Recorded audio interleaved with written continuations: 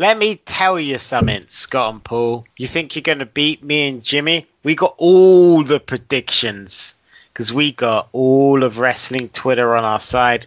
We know millions of predictions. Yeah. Millions of predictions. We know what's going to happen before they even announced the show.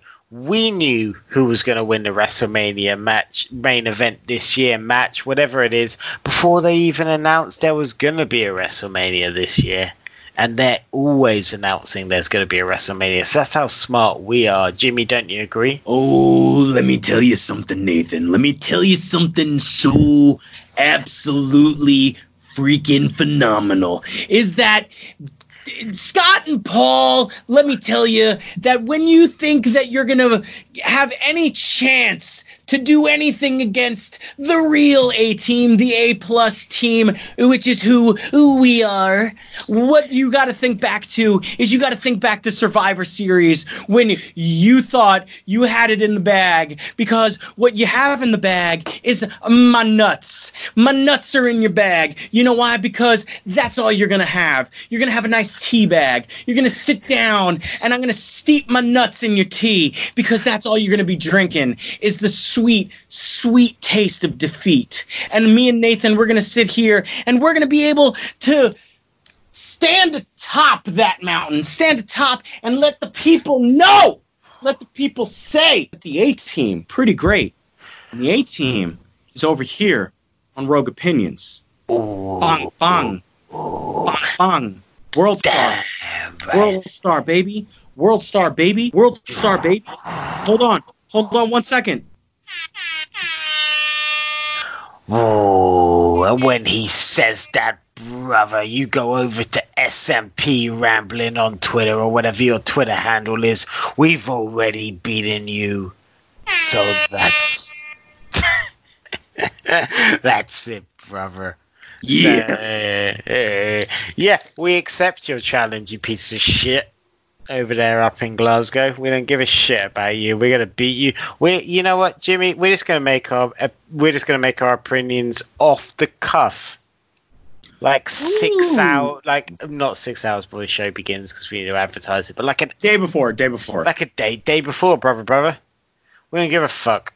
We're just going to do them. We're just going to throw some coins onto some pages because that's how easy it is to beat you. We're going to go to a fucking psychic and they're going to tell us who wins. We're going to go to a county fair and they're going to tell us who wins these matches because you're that easy to beat. Yeah, boy! Yeah. When you go watch Frasier, it's only a fucking 20-year-old show. Scott wasn't even fucking born when that show came out and he pretends that it's the best thing he's ever fucking watched. What a piece of shit. Also, Jimmy, can we all agree? Can we both agree Kelsey Grammer can fuck off? Yeah.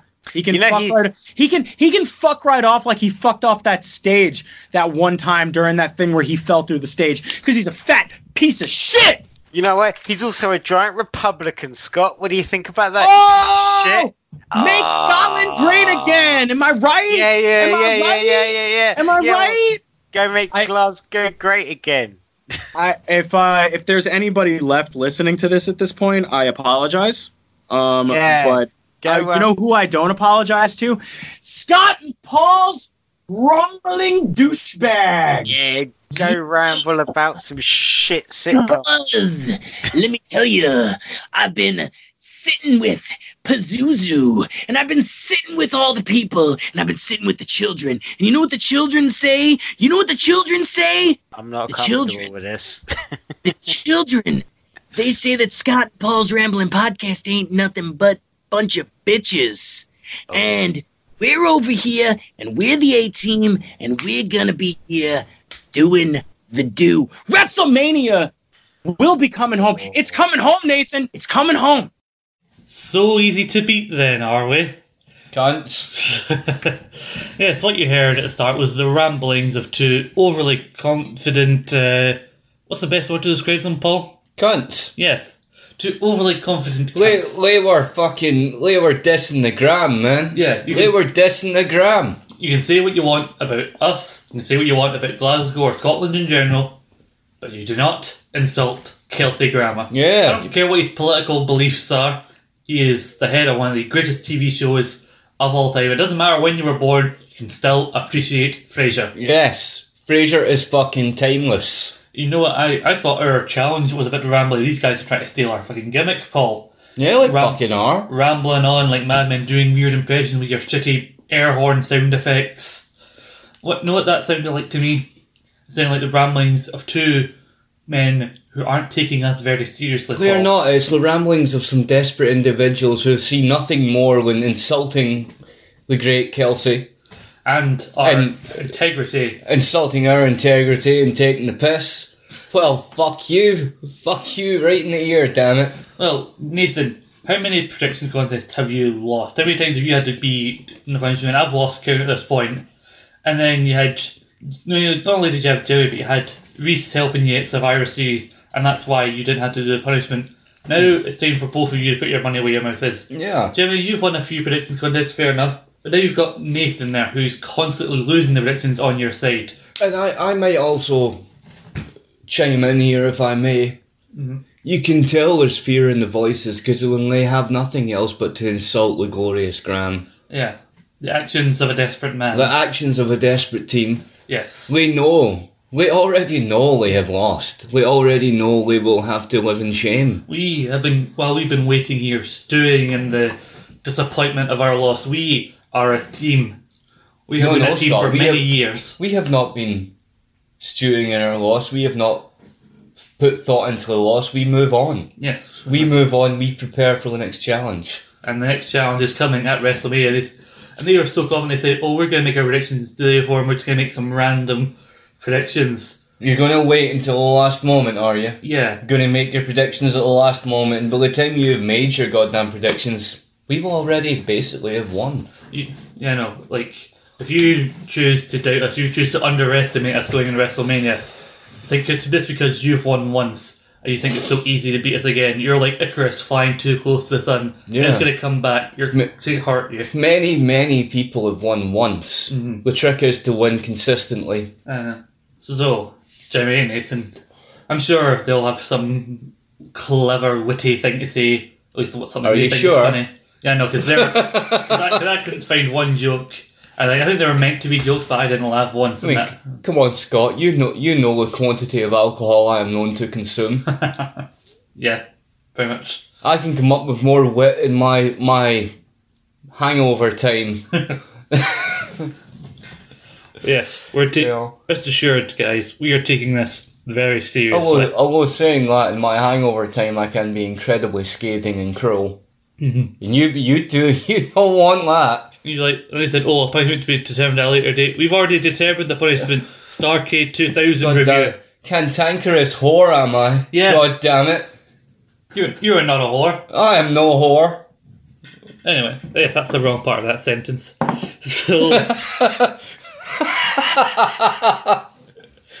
I look forward to their response, and we'll have our response, and we look forward to WrestleMania. Yeah, we will have our cake and eat it too.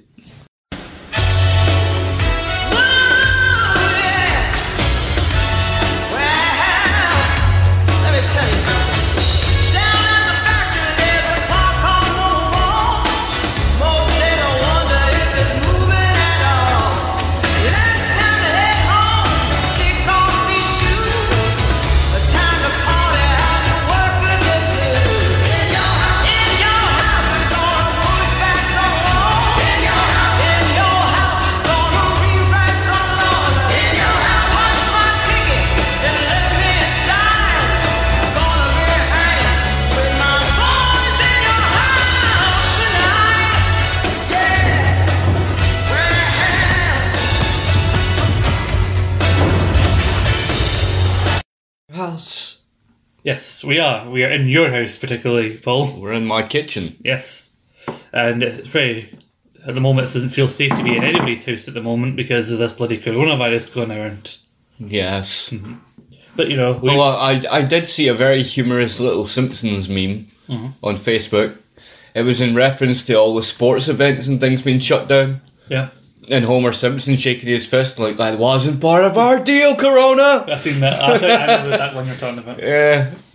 While we break through it, I've come here to Paul's gaff for the next instalment of our In Your Gaff series. Yes. This is a non-Corona gaff. Yes, it's In Your Gaff. We have cider and vodka here, no Corona. Yes, this is In Your Gaff 3, Triple Threat. Yes. It feels like forever since we did the last In Your House Yeah, review. since we last had the grand discussion of Jeff Jarrett's lip syncing and That really good Intercontinental title match. oh yes. I think it's because we had our TNA retrospective and we got so caught up with that we had to do the second part so soon after the first. Jeff Jarrett must look back on that and feel himself so lucky that he was able to share the ring with someone with talent. No, I've come around to how good Jeff Jarrett is in the ring, mainly through matches like that. Like before, I think, oh, Jeff Jarrett's like not as good as he thinks he is. But I thought he's actually a pretty more decent worker than you think. Oh, he's a great wrestler, but the point I'm making is like Sean's better. I mean, the thoughts I had about Jeff Jarrett as a worker, I still have about someone in particular who features on this card, but I'll get to that when we get to their match. Yeah. But yeah, But we have a plethora of very interesting feuds and matches on this pay-per-view. it's a very interesting time for the WF. But before we get into that, I must say I brought cider up to Paul's own, particularly Strongbow Dartfruit, and I also brought a little can of Monster. And, Tell the people of the fantastic concoction I put you onto. well, Paul said I should mix the two, and I didn't want to. But then he brought this massive tankard I brought back for Paul from Berlin. My holiday. You a few did. years ago. It's a great tankard. I drink from it often. Thank you. It's a massive one, so I poured some cider and I poured some Monster. I don't know if I got the exact volume for you. Never ever pour yourself a spirit drink in one of those, though, because that could end very badly. No, I wasn't planning on it. Mainly because I'm not really a spirit drinker, but You should be. it's actually a lot better than I thought it would be. I think you taste the Monster first, and then the fruitiness of the cider comes in afterwards as the aftertaste. So Well, Scott, if there's one thing I do know, it's my alcohol. yeah, of course. Why should I have questions you on the alcohol? You never should. And I said to you before we recorded, the size of this tankard and the shape of it makes me feel like Gangrel when I'm holding it with a big red viscous liquid, as they used to describe on commentary. And as I said, just don't spit on my ceiling. I won't yet. You don't even have a frilly shirt. I don't want the frilly shirt. I had one of those. No, wait, I did not. Brian had one of those. I had a lovely crushed velvet pirate shirt back in the day. Well, did you feel like Jean-Pierre Lafitte with your little pirate shirt? I did. Only I bet you any money I looked better in it when he did. Speaking of Jean-Pierre Lafitte, he is more known now as PCO. Yeah, PCO, where's my fucking t-shirt? Yeah, I am wearing a PCO Monster Mania t-shirt, which I got along with several other members of the Eat, Sleep, Suplex, Repeat podcast from PCO, and kind of I don't know why, he was giving us some free merch to get some promotion for him, and also the fact that we interviewed him some months ago, and I specifically interviewed him. Yeah, I will admit to being just a little bit jealous. I did ask him about his feud with Bret Hart, and I'll mention some of the things that he said about that interview when we get to his match with Bret Hart. Probably up there in one of the best matches on this show. I don't want to give away my thoughts too much on the show before we properly delve in. Are you telling me that fucking Ahmed Johnson didn't fascinate you? Mick Johnson wasn't on this show. Oh wait, I'm looking at the next one. Ahmed Johnson's on the next one. No. He wasn't a dart match on this show. I think he was in one of the post-main event dart matches. Ah, well, yeah, he was on the show then, technically. But he wasn't on screen. That is my Yeah, point. he was never good enough to be on screen or in your house. Yeah. You had to wait a full month. Yeah. But before we delve in, Paul, how are you in general? I'm generally... I wouldn't say, like I said last time we did the show, I wouldn't say I'm bitching, Scott. You know, mainly because I'm not drunk enough yet. Yet. But Give it time. I'm generally in good form. That's good. I waited diligently for the postman this morning. And I got my funky PVC jeans that I wanted. Mm-hmm. They're awesome. I also got my Cradle of Filth long sleeve. Not the particular Cradle of Filth long sleeve I had actually ordered and paid for. But it didn't stop you from wearing it though, did it? No, it's a perfectly good Cradle shirt. I'm just a little aggrieved that it was not the one that I actually paid for. Yeah, you want what you paid for. And I sent a polite but strongly worded email to said seller, and I said, "Come on, bitches. You know, I didn't pay for this fucking t-shirt. Why don't you send me the one I paid for, you cunt?" As we just imagine, I am shaking my fist at you. Yes, I mooned it. I am aggrieved, wounded, and pissed off. Yes, mainly at Jimmy and Nathan for their harsh comment, but we've given them enough. We've wasted enough breath on them. We have wasted enough breath on those bitches. Well, today we've got our booze. We have cake here. You finished your cake. I've still got a bit left. It's these raspberry. Are you rolls. enjoying your cake? It is very sugary, very sweet. It is. That is Type of cake. I think. that is a cake that Brian bought the previous week, and I believe he may have had only one piece of it. All right. Well, it's lovely. Yes, it is very lovely. Like you say, it's very sugary, but it is a nice cake. Yeah. It's one of those ones like you see. It's more the size of a loaf of bread, you know. Pretty much, yeah. But it is a very nice cake. It's one of those ones that the puffy normals of nowadays would probably take a slice and cut it into 3 or 4 bits Why? because they're fucking pansies and they can't eat a bit of cake. Anyway, Was that my hatred of the modern world coming out there? a little bit. Just Good. teensy bit. But Paul, something we should talk about that's been in the news and it's quite fitting for this show is that the British Bulldog plays a big part in this In Your House. Bizarre. Yes, he is very bizarre. But he has been announced as the latest inductee in the 2020 class of the WWE Hall of Fame. Chin chin to the Bulldog. Crazy ass mofo, but Yes, I would really like to congratulate Mr. Briscoe for his well duly deserved Hall of Fame. Oh wait, that's a different Bulldog. That stinks. It's total BS. yes. But people have been wanting the British Bulldog. He's one of those names that pops up a lot over the years. He does. Well, I mean, despite his lack of main event title success, he's very deserving of his place. Yeah. And I will say a lot more deserving than certain other people, but I'm not going to get into that. But very deserving of his place.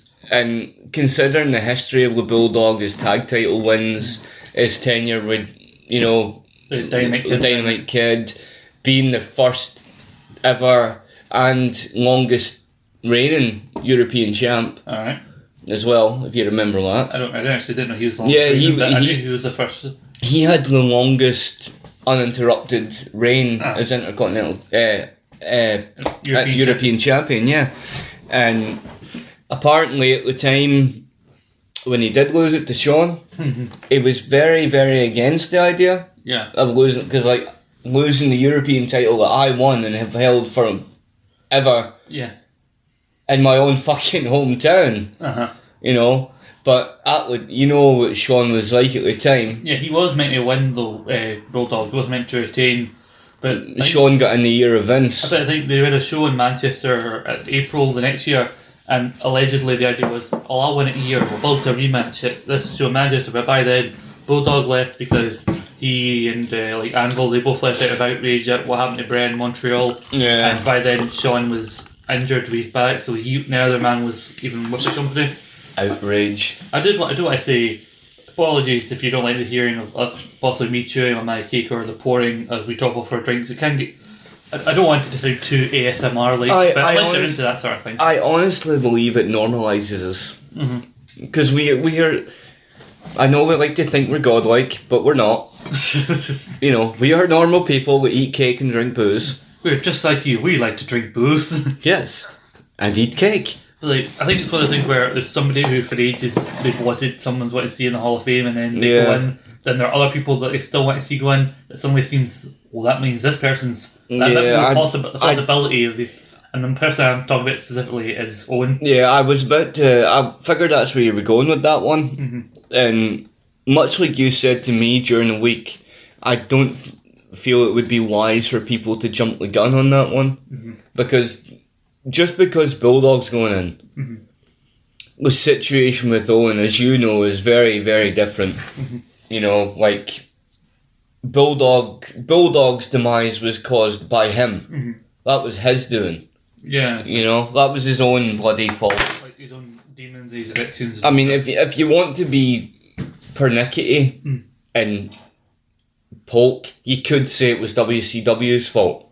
It was slightly, if you want to be niggy, you could say it was the Ultimate Warrior's fault. Yeah, well, WCW for having that fucking trapdoor in the middle of the ring, blah blah blah, and not having it. And not telling them about it. Yeah, you could, but do you know what? Bulldog had issues before that. Mm-hmm. You know. Well, yeah, because he was maybe like out of it quite a bit on. Cause he's been smoking crack in the days leading up to his match with Brett at SummerSlam. Well, that is still a rumour. You know what Brett's like. Brett talks a powder. Yeah, but there are talks that he did have some. He would indulge at times, but like with drugs that he would be taking to help his back, the pain pills and that they would have been a on. It was started at that back. He was taking recreational drugs. He was taking growth hormone. He was taking the man had a lot of demons and had a lot of chemicals in his system. I mean, at his peak, you look at the muscles and Billy, like that is in no way natural. Like the way he looks. Yeah, well, I'm thinking like a perfect example of that would have been. You remember like the way I don't know if we still do it now because a lot of the time I catch highlights of the Rumble.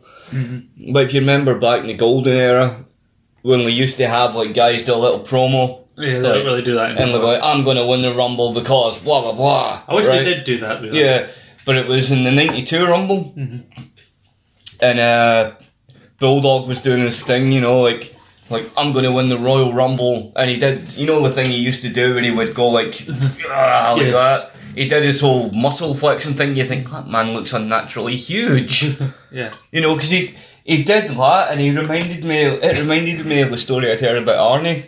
Mm-hmm. Like when he was doing Conan the Barbarian, he actually had to lose muscle mass because he couldn't swing the sword. But you know, Bulldog did the thing, and his pecs went all like, and the muscles went, and you're like, you're a scarily huge man. There are three very like funny things I always think of for a reason when I hear about Bulldog is the one that bizarre. The one where they're interviewing fans about his match with Brett at SummerSlam, who they think is going to win. Yeah. And a wee boy goes, British Bulldog's going to win, whether he wants to or not. Or the one where, I think it was maybe have been one of those Rumble-esque promos or just somewhere in Rumble. He looked at the camera and goes, there's no bull in this British Bulldog. Yeah. One of my favourites was, you know, like when you hear them mid-match, it was Rumble 97, I think it was. What was the one where he went and said, I'm going to win because I'm bizarre? That would have been 97. Yeah. Rumble 97 when Owen puts him out. And he's doing, you know, Bulldog's weird accent and his weird sort of vocal tone. And Owen puts him out and he's shouting Owen. He's like, you idiot! You put me out! You put me out! And you're like, calm down, man, calm down. Script, man, script. Or like in late 99 we keep asking, where's my title shot? I want a title. Yeah, where's my title shot? I want a title shot. You had your title shot. You call that a title shot, and then he hit Stephanie with a bin. No, I've got that tape. Is that the 6-pack challenge thing? No, that's it was after it was at Rebellion 99. That's where. He hit yeah. Because the one where he said you call that to the show, so when the match The Rock does a bin, the 1, 2, it doesn't matter if the Rock counts to 3. Yeah, so Bulldog not really known for his promo ability, but no. And forgive me if this sounds cynical, but do you think it is coincidence that Bulldog, the first one, for a while the only mainstream like British-born wrestler in that company that size, is going in the Hall of Fame the year that it looks like we're getting our first UK-born WWE champion in Drew McIntyre? Well, hopefully. Yeah, well, hopefully, the only reason I say hopefully is because you know what the WWE is like. Yeah, like Drew. I've heard people across the UK, like in England, that is not just Scotland, very much behind Drew going against Brock. You see him wherever they go in America on Raw last few weeks. He is over. So like, he is like the only person in the UK on the main WWE roster that is at the level of popularity that Bulldog had. Yeah. So I think, given that he is the closest star to Bulldog since Bulldog's initial run, I think the fact that the timing of him having this opportunity and Bulldog going in, I don't mean it's like cynical. Yeah, totally. But do you believe, like a lot of people believe for that era, that had Bulldog not been suffering the demons he suffered, he may have went a lot higher up in the company than he did? Yeah, because he left because he was taking growth hormone. Him and Warrior were fired in late '92. So he had to quickly drop the belt to Shawn after his big moment in Wembley. And now see the IC belt as the pathway to the world title. He dropped that in a kind of naff way as well. Mm-hmm. So like, because the plan was always eventually to drop it to Shawn, because the match at SummerSlam meant to be Shawn v Brett, but then because they moved it to the UK, decisions made to let's put Bulldog in. Boy. So the that and the fact that Vince didn't quite think Shawn was quite there yet. I do, like, according to Bruce Pritchard, even there was a point in time where Vince once said Shawn Michaels will never be WWF champion. which is weird. Especially, Weird now. Especially if you watch this show and the content, how Vince is clearly in love with Shawn. Like, oh, look at him now, slam bag, it's super. He wanted to lick him like an ice cream. Vince clearly had a poster of Shawn in his office or at his home somewhere that you're just looking at like, wow. And his big gravelly Vince. To use the Burniston joke, he had Shawn in his wank bank. Like, you know that there's a meme of Wolverine from the X-Men cartoon looking at a picture, and people will occasionally put someone's face over that and then the face over the picture. That is Vince looking at a picture of Shawn. Did you see the Wolverine thing I posted with Mr. Bean? I don't believe I did. Oh, you need to see that. It was like Mr. Bean, but his face imposed on several different things. Uh-huh. And it was Wolverine, but Wolverine, you know, and it was Hugh Jackman, like, rah, but it had Mr. Bean's face going, rah. I mean, there have been rumours for a good few weeks of Bulldog going in, and then his son, Harry Smith, appeared on that shitty YouTube show they did. Yeah. They did a kind of Heart Days reunion. They had him, Tyson, and Tally all together. So, like, the fact that he's appearing on the Raid programme and gave some validity to the rumours, and then him and his sister went on Twitter to officially announce our father's going in. I think they'll be there to induct him. And part of the reason I said about Owen going is a lot of the, like, Brett's in, Stu went in 2010, the Hart Foundation went in last year, Bulldog is in this year. You know, the extended Hart family is all going in. The only one that's missing. To a certain extent, because of their connection to the Hart Foundation, you could make an argument that Brian Pillman should maybe go in one day. Well, I think there's more chance of Brian Pillman going in. Like, see if they ever decide to induct the Hart Foundation in its final form. There's every chance Brian Pillman going in. But that's saying nothing against Brian Pillman, because that guy had a phenomenal career. I really would like to think that if Brian Pillman went in solo, they would have Austin come out to the Hollywood Blondes. That'd be cool.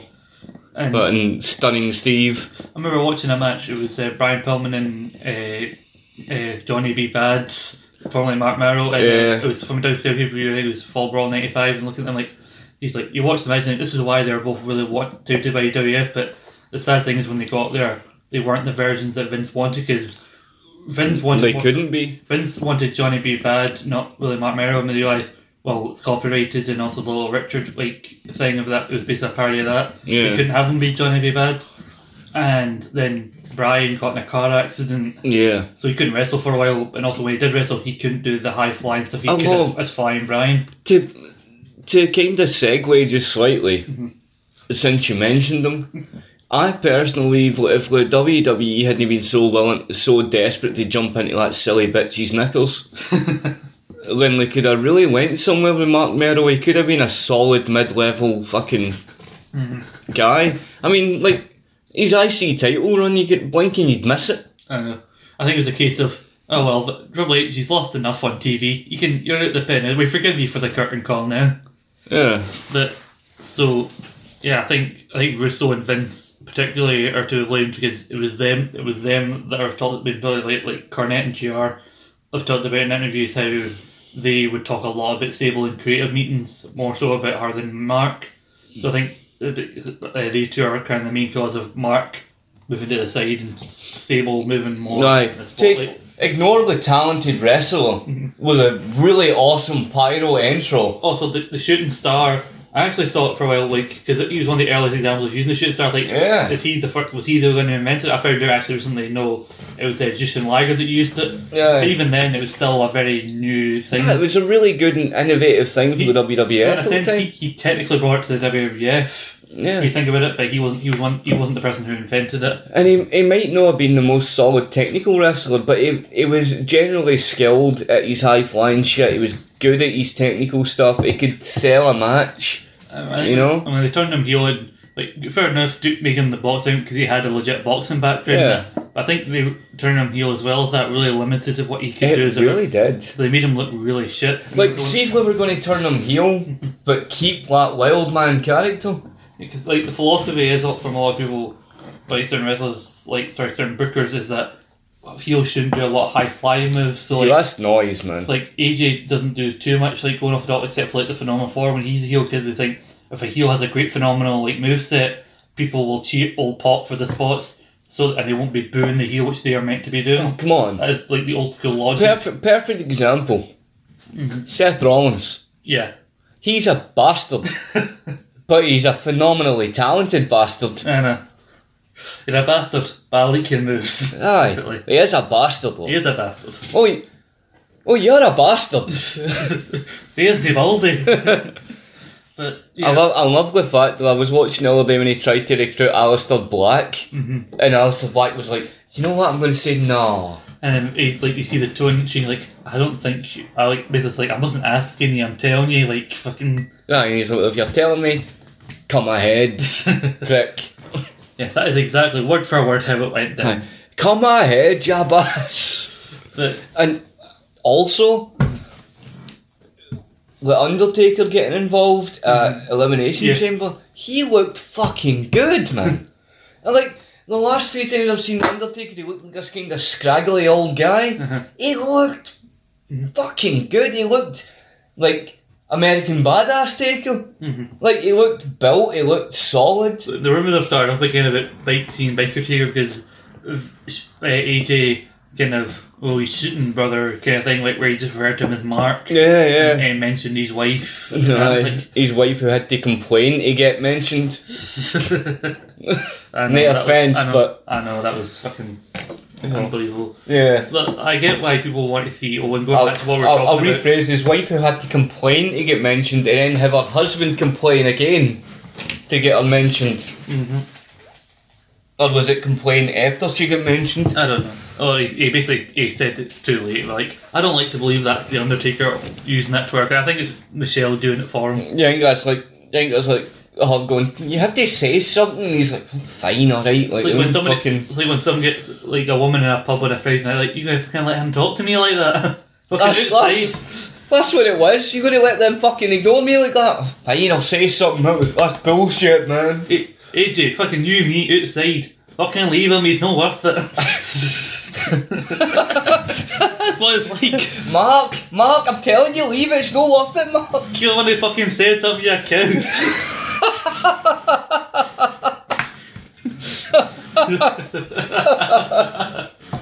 It's terrible. I know. She wasn't even that good anyway. Michelle McCool. Oh, look at me, I was an inaugural Divas champion and that's something to be mentioned for. I know. Yeah. Hardly cool look even that good. I mean, those double feud is making fun of bloody Mickey James's weight because somebody backstage thought Mickey's put on a bit of weight even though Mickey James has never been what you consider fat. Michelle McCool, was it no her and that other bastard that went and wandered about with that split into a woman? I hated that. Fucking fuck Michelle McCool, man. I know, I hated that. Like they went a thing when they had two like belts, like they had two versions of the belt each, and then they just had the half and half. Like, no. Aye. I hated that. That was gay as hell, that. I was watching a thing that was ranking different title belts. The two guys who were doing it, they didn't rank that belt very high, but they were complimentary. Or like they liked the idea of the two heels having half a belt. I'm like, no, it was shit. Aye, it was bullshit. Yes, granted, maybe the idea of a heel team having half of a belt on paper might seem good, but you actually look at the belt itself and how they came out on TV, it looked shite. It looked like their mother had bought them one toy belt to share between them and they broke it, so now they have to carry the two all like. It's like, if you can't fucking share, there. That's basically it. You know? But moving back to Owen that we were talking about earlier. Yes. Like, I get why the King you of want Hearts. him. Like, I even put a gif out of Owen in a tweet and saying, like, hopefully one day. And then I chose the right gif. It was Owen slamming his sword going, I'd like to thank nobody but myself. Can I just say, enough is enough and it's time for an induction. I know. And, God damn it. And our good friends on Earth 1, Scott and Paul, put another gif of Owen doing the woo and he went, maybe only in our hearts. Yeah. Which is sad but true. Sad but true. Because I just... Oh man, I miss Owen. I know. I miss him because, like, I hated his brother. I hated his brother with a passion, but do you know what? I loved Owen. You know, thinking about it now, like, Owen, if he was still alive today, he would have long since retired. I think maybe 2002 OT would be the limit of when and then he would be done. No, well, I'd heard rumour that, like, when he did unfortunately pass, like, he was planning on leaving anyway. I think he wanted to be more with his family. He only had a couple of years left. So he could have maybe got into the sort of high water point of the into the meat of the Attitude Era, and then probably because like if he was around when Eddie, Benoit, and Jericho, and then Angle all came in, that'd been great.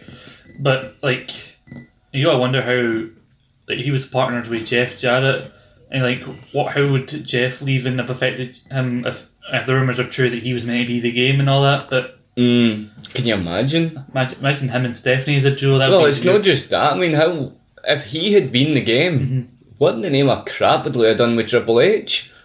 I think he would have had more claim to be in the game because he is from a wrestling family, so he's someone born into wrestling, he's born into the game. I could see a phenomenal feud between him and Owen. Yeah. You know, for the rights to be the game. I think, that'd be cool.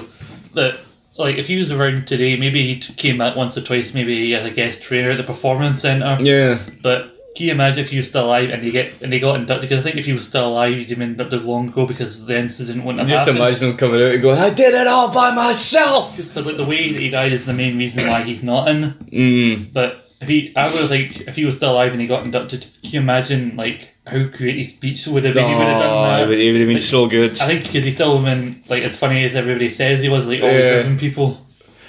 Yeah. You got to think if he came back to the Performance Centre and started ribbing the young guys would have been like might feel like honoured, like hearing stories about young guys going, oh you, Owen, Owen, what you like, yes, yeah. But no, I mean, even we can be light-hearted and stuff, but you know, it's still even to this day, it still hurts. You know, thinking about how he passed and blah blah blah. But when you go earlier and you go, well, you don't think about how he passed. You think about the incredible legacy the guy left, because I mean. Despite never actually having the main belt, the guy was great. And I go as far as to say, I honestly think he was better than Bret. Because, for the one simple reason, he had that one thing that Bret could only ever dream to have. Personality. I think Owen does have a lot to Bret in terms of his career, because his main coming out party was his feud with Bret. And Bret was the one who said when he pitched that feud, but with Bruce and Bret, and basically Bret had the foresight to say, no, it was me and Owen doing it, it's going to be a lot better, and he was right. It was. So, you know, like, he was Bret in that sense, but he gave me opportunity, but I think his personality helped carry through, and I remember a review of the Rumble when I watched when Owen did the I kicked your leg out your leg, and the joke, you can see in his face he instantly knows oh shit, this is your big promo, and you realize did I fucking just say kick your leg out of your leg? It's funny, everybody still quotes it, but you know. Yeah. Even see when he went away, and then he came back at the end of DX in Your House. It's the black. It's the black card. See if they'd have ran with that. I think the problem was by then they knew we were going to have Austin v Shawn at Mania, so I think it was a right person, right place, just wrong time. No, but that character, I seen that come out and I thought, the first time I watched that tape, because I can admit I'd never seen these events at the time, but then I got that tape, I seen DX in Your House and I seen Owen come out. Me being the big fucking, Shawn loving fiend, even me, I was going fucking smack him on. See what he's done to your family. They could have saved it because they put him in a feud with Triple H because also they knew they couldn't have him and Shawn, partly because Shawn had to feud Austin, plus Shawn hurt his back. Yeah. But you always think, I'm not discrediting the match at Mania 14 because Shawn did a lot for what his injury was. Can you imagine him having the match with Owen with that injury, because Owen, I think, would know what to do, how to work the match. They two would have worked out a perfect match. You think Owen would have been able to make Shawn look a lot better than he actually looked in that match? Yeah, I mean, Shawn probably was the one that insisted still doing the back flip over bump. I think Owen also, knowing that he'd injured Austin a while back, would know he didn't want to seriously do any more damage to somebody. Shawn... I mean, a lot of people do blame the fact that he injured Austin as the reason that he didn't go any further. I don't believe so. I believe that was just that could have happened to anybody in any match. That was just a freak occurrence, you know. And I've watched that SummerSlam, and truth be told, I've watched that SummerSlam once because I can't watch that more than once. See, the minute Owen picks him up, and you know what's coming, you're like. In the match, you watch it, it's good, and you see. I remember watching it and seeing Austin did some moves that I'd never seen him do before. Like, why didn't he do this? And later it's good, then you realise, like, oh yeah, it's probably because of the injury. And shit. I don't know what makes me wince more though. Watching Austin take that pile driver, or watching the Undertaker take that fucking chair shot he takes. Oh, aye. When Brett spits, and then because I watched Brett's Greeting Face documentary. Yeah, Wrestling with Shadows. Whining bitch. But I watched his the WWF are bad to me documentary, and I think it was Pritchard that was backstage watching on the monitors, and when Shawn clatters Undertaker with that chair, he goes like, "Oh fuck!" You know what I mean? Because Shawn, I don't know if him and the Undertaker had spoke before match, but my Christ, he swings that chair. I mean, I think Undertaker's he's an old school kind of tough guy. So I think Taker would have been fine. No, but the way Shawn swung that chair, man. I think Undertaker had to act like he couldn't see it coming, so he could put his hands up because he's maybe standing behind Brett, not seeing the chair coming. The only thing that upset me in my head, I'm going, I really wish that connected with that cunt. I wish he'd have knocked that stupid Canadian fuck's skull right off. I hate Brett. I know. I did know it. I do love Shawn's slow count. Like he's looking right at Brett as he's doing he's like, yeah, prick. And these storms are like, fuck. You bastard. But I thought about Owen, the thing with him and Triple H, they could have saved that, him the whole Blackpool thing by having him beat Triple H. But they haven't won the European title on Raw. Quickly lose it back despite the fact that Triple H is his leg is fucked. Loses to Triple H at Mania, losing to him again at Unforgiven. But mainly because they're trying to get over the fact that China keeps interfering on his behalf and all that. But have him beat Triple H because Shawn took the title from his brother-in-law and then in a joke of a match dropped it to Triple H. Remember when they I love that match. I know, but in their eyes it would be seen as disrespectful. And then he takes the title back. I can't believe I lost my coveted European title. Hey Sarge! Couple of wins to him. You were in that long before we made one out of you. Well, actually, was that one or did he see that event? I think one of the two, I can't remember. Oh, one of the two. I just, I know we keep doing our rambling segue in here, but see Shawn and Triple H at that point, funniest bastards on Raw, I tell you. So, you see them acting, I think that's so entertaining because they're acting how they probably did in their spare time. Aye, well, a couple of wee cunts. Aye, and that's probably why I'll talk about a promo later on in this show that we're going to talk about. The promo with Nash and Shawn, the two dudes with attitude.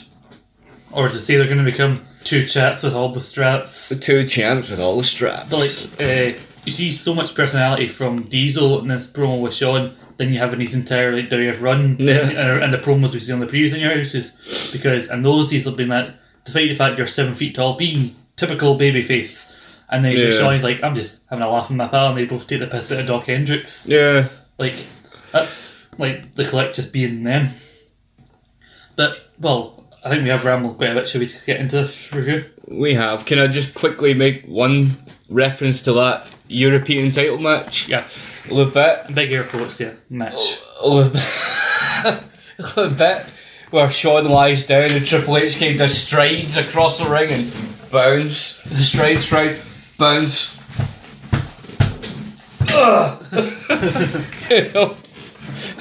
And Shawn rolling about ring going, no, I've lost it, no. And then leaning out of the ring going, hey Sarge, and Swallow just going with a chin. I know. That in the episode of Raw when they put the wee visors on with the windy wipers. Aye. So what were you saying, Sergeant Slobber? And when he's talking to him, they keep going, See? Children. I know. Both of them, but funny. So, The moment that people have been waiting 30 odd minutes for. 35 minutes, 23 seconds. Thank you, Hall. You're welcome, Scott. This is In Your House 3 Triple Threat, September 25th, 1995, from the Saginaw Civic Centre in Saginaw, Michigan. I was younger then. Yeah, don't depress yourself, Paul. But like, I've never even heard of this. I did double check when I was writing. I think I misspelled it and everything. But like, I've never heard of this city that they went to. I don't think. What city did we go to? Saginaw, Michigan. I think they said it was like only a couple of miles outside of Detroit. Ah, So probably that's like, why you haven't heard of it. like they say. I think it's because it's a smaller venue. There's only 5,000 plus people in attendance. 5,146. It wasn't early in your house. Yeah, and also it is 95, a very famously bad year financially for them. So again, they're one of these smaller venues. The buy rate, it's from what I can find, is the same as last month, 0.7 buy rate, It's 280,000 and people bought here, same as In Your House too. So Not a huge one. it's not a huge it's not a shift, but it's not really getting any better either. It's kind of, Yeah, it's kind of staying. and I think the next Level. In Your House goes down to 0.6, and I think the first In Your House I mentioned, Oh, come on, the next one's got Bulldog against Diesel in the main event. spoilers. But the first In Your House had like 318,000. Again, that's not a lot, but still decent for a BB review. And like, I think the attendance again is going down. There's like 7,000 first In Your House, 6,000 something, and the second, and then 5,000 here. Mind you, probably to do with the venues they're going to, because the next month In Your House is going to be around 10,000 when they go across the border into the Great White North in Canada in the next month's pay-per-view. Yeah. Also, we've had the SummerSlam between us, and a very noteworthy event happened. Paul, I'm sad to say, the last In Your House tag team title match. That's the last time you're going to get to see the Allied Powers team up. No! Yes, I'm sorry to tell you. No, I'm going to have to stand up and get my tobacco because of that. You do what you have to cope, man. You mean do- we'll never see that exalted team of Lex Luger and Bulldog ever again? I'm afraid so. That sucks, man. I know. All these years later, it still sucks. I know. But yes, Lex Luger has departed ways with the company because he spent a good few months Because he's gay. without a contract in the company. They never re-signed, so he decided to go over you. to WCW But do you know and what? shows up on the first ever Nitro Live. And If I was Lex Luger and I had been basically like paraded around like I was going to be a champion, only to not be made a champion, I'd be a little aggrieved too. yeah, apparently he worked at the WWF Live event the night before he showed up on Nitro as well. Yeah. And then So he done a Rick Rude then. So technically, and then weirdly the Raw taping, like around like a week or so after, like a Raw taping that happened around the same time as a Nitro. Yeah. That was also, they were preempted that week, so that night for Nitro went unopposed, but they did a taped Raw that aired the next couple of weeks after that. Yeah. He had been at that Raw taping that had aired like going against the second Nitro, but he'd been in a dark match. He didn't appear on the actual TV, which is good because that meant they didn't have to edit him out of anything. Yeah. And Bulldog, Who did he fight? I think he was in a big 6-man with like Taker and Shawn maybe, I think, against, I don't know, Mabel and some heels, I don't know. So a standard goodies against cunts. It was a dark match thing, maybe an early, or like the closing dark match, because the Raw teams around this time, like they taped a good few back to back to save on cost, so by the end of it you can tell the crowd are knackered. And Bulldog had turned heel, I think the Raw before SummerSlam, attacking Diesel, maybe him and Diesel versus Men on a Mission to lead up to Mabel v Diesel, and Bulldog attacked Diesel. And according to certain sources, I don't know how accurate this is, but allegedly before Lex Luger left, because also nobody knew he was going to leave, the thought was at this In Your House they would have had Bulldog versus Lex, like face Lex versus heel Bulldog. Yeah. But obviously that didn't happen because Luger's now in WCW, and obviously Done a lot better for himself. he even won the WCW title all but briefly. How long did he hold it? Well, he won it in September. I think he'd lost it by within a month or so. Like even in November, he might have lost it because They're building up to Starrcade in December, which is meant to be Hogan v Sting. He held his title as long as Bray held his first title. Mm-hmm. Pretty much, and he had already been WCW champion, I think, in his first run. Yeah, so he did have that, I suppose. I mean, that didn't go particularly well either, because I think he was around at the time that Flair left.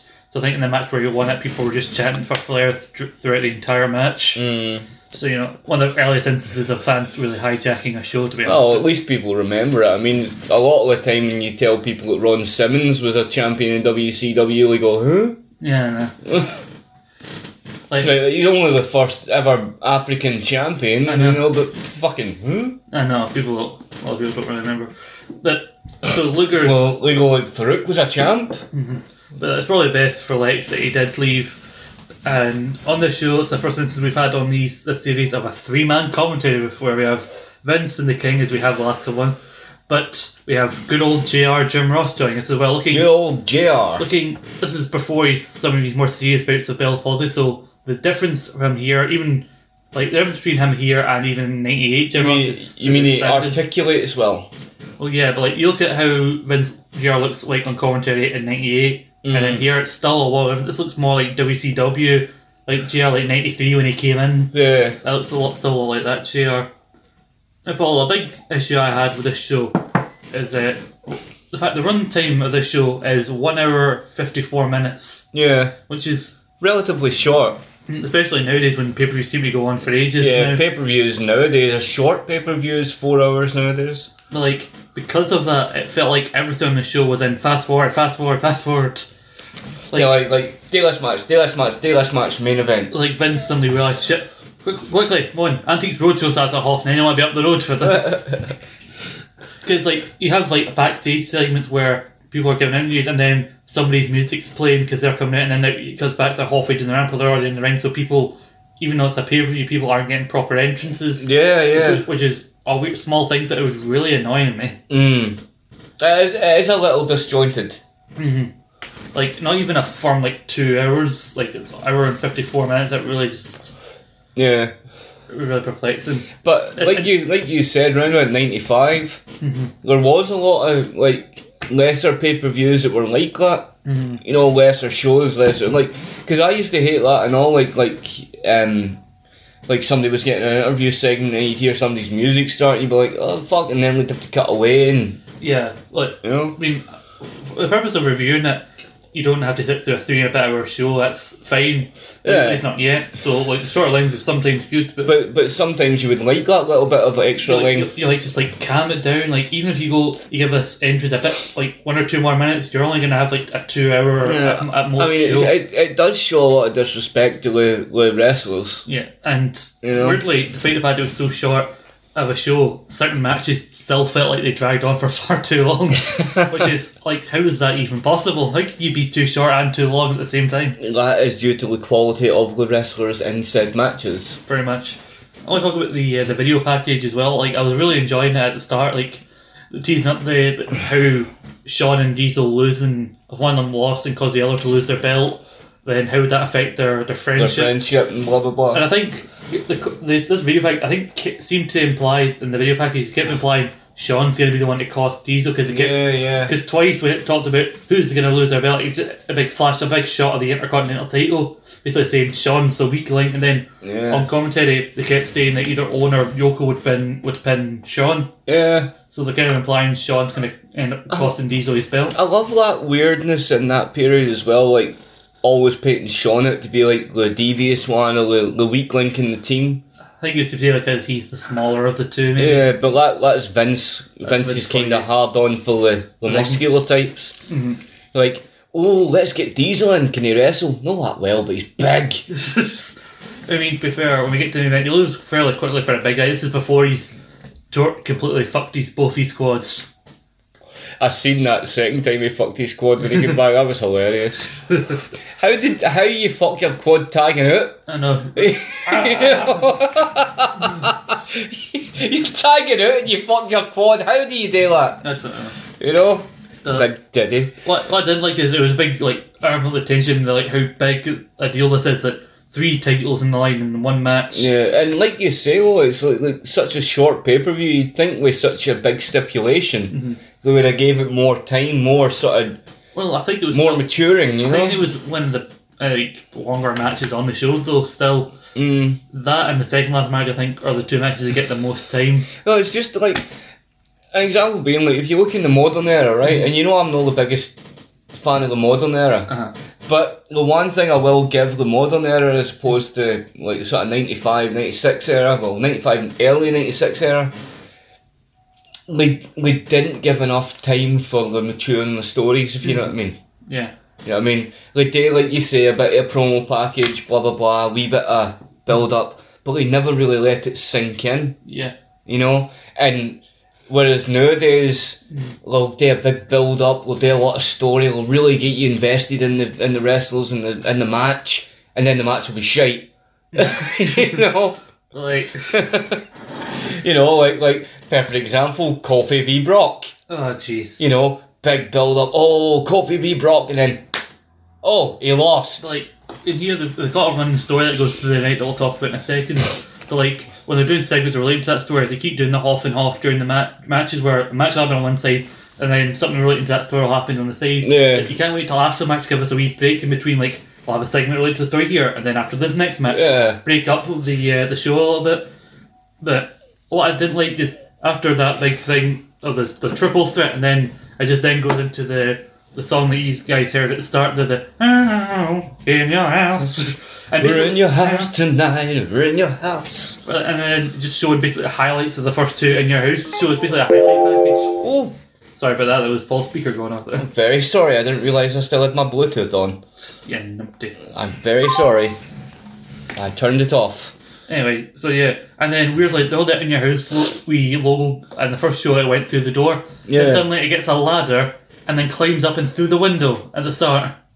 Like, it's just weird.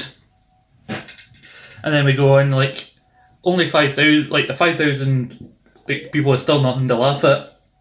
But for the company at this point, it's still considered a very small crowd, but they seem very into the show. Like, see all about this time period, the small crowd are still very hot ones usually. Yeah. More than that. And then we have Vince, JR, and King in commentary.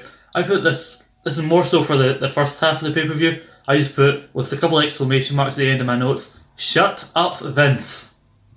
Because Vince will not shut the fuck up for at least a good 10-15 minutes at the start of this show. Yeah. Like, what's your thoughts? What's your thoughts? Oh, let's take another ring. And then during the entire well, let's see what happened on Superstars. And look at it all coming over. Like, shut up. Let JR get a word in, because for the first couple of matches, JR barely gets a word in. Yeah. And then JL's always piping up, and then, yeah. And Vince just doesn't respond to comments that King makes. He just laughs like, ah ha ha. He does an old Vince. Like that old weird laugh. Like, it's like in the room when Tommy Wiseau just laughs at random things. Like, why are you laughing? Nothing funny happened. I'll tell you why.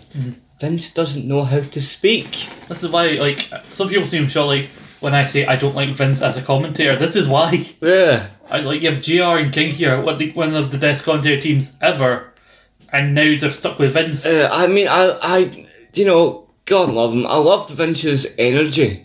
Yeah. And sometimes he did bring something to commentary, right? Sometimes.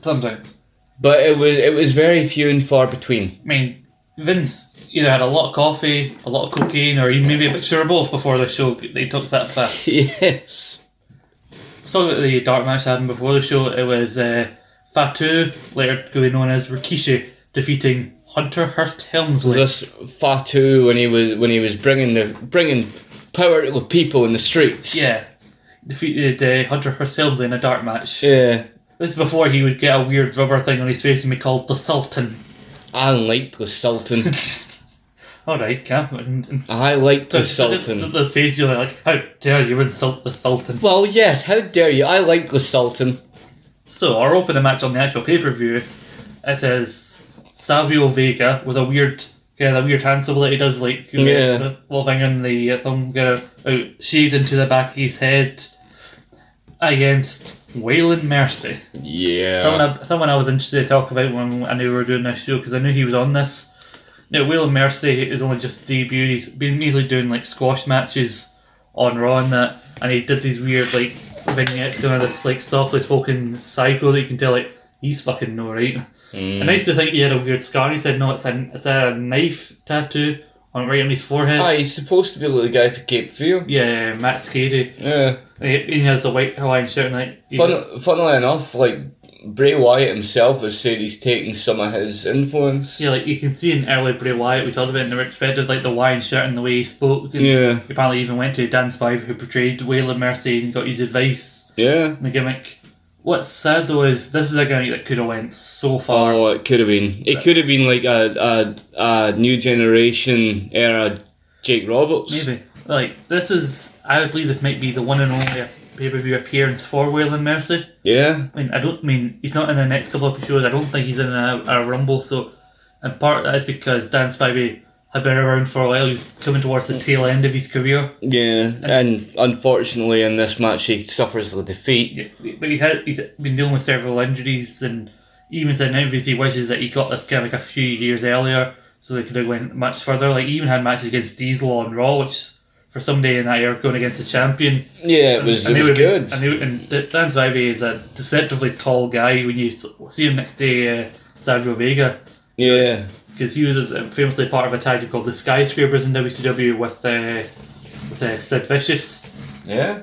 And they called the Skyscrapers obviously because of how tall they were. And they were managed by good old Teddy Long. And then when Sid initially went to the WF the first time, his place was taken in the Skyscrapers by Mean Mark Callis. Mean Mark. So, Waylon Mercy has teamed with both Sid Vicious and The Undertaker in a previously. Which is cool. Not a bad team. Mm-hmm. And he's dressed in kind of all white, and you do notice he moves quite slowly, and I think that's partly because of his injuries, but he still looks pretty good for a big guy. Yeah. I think.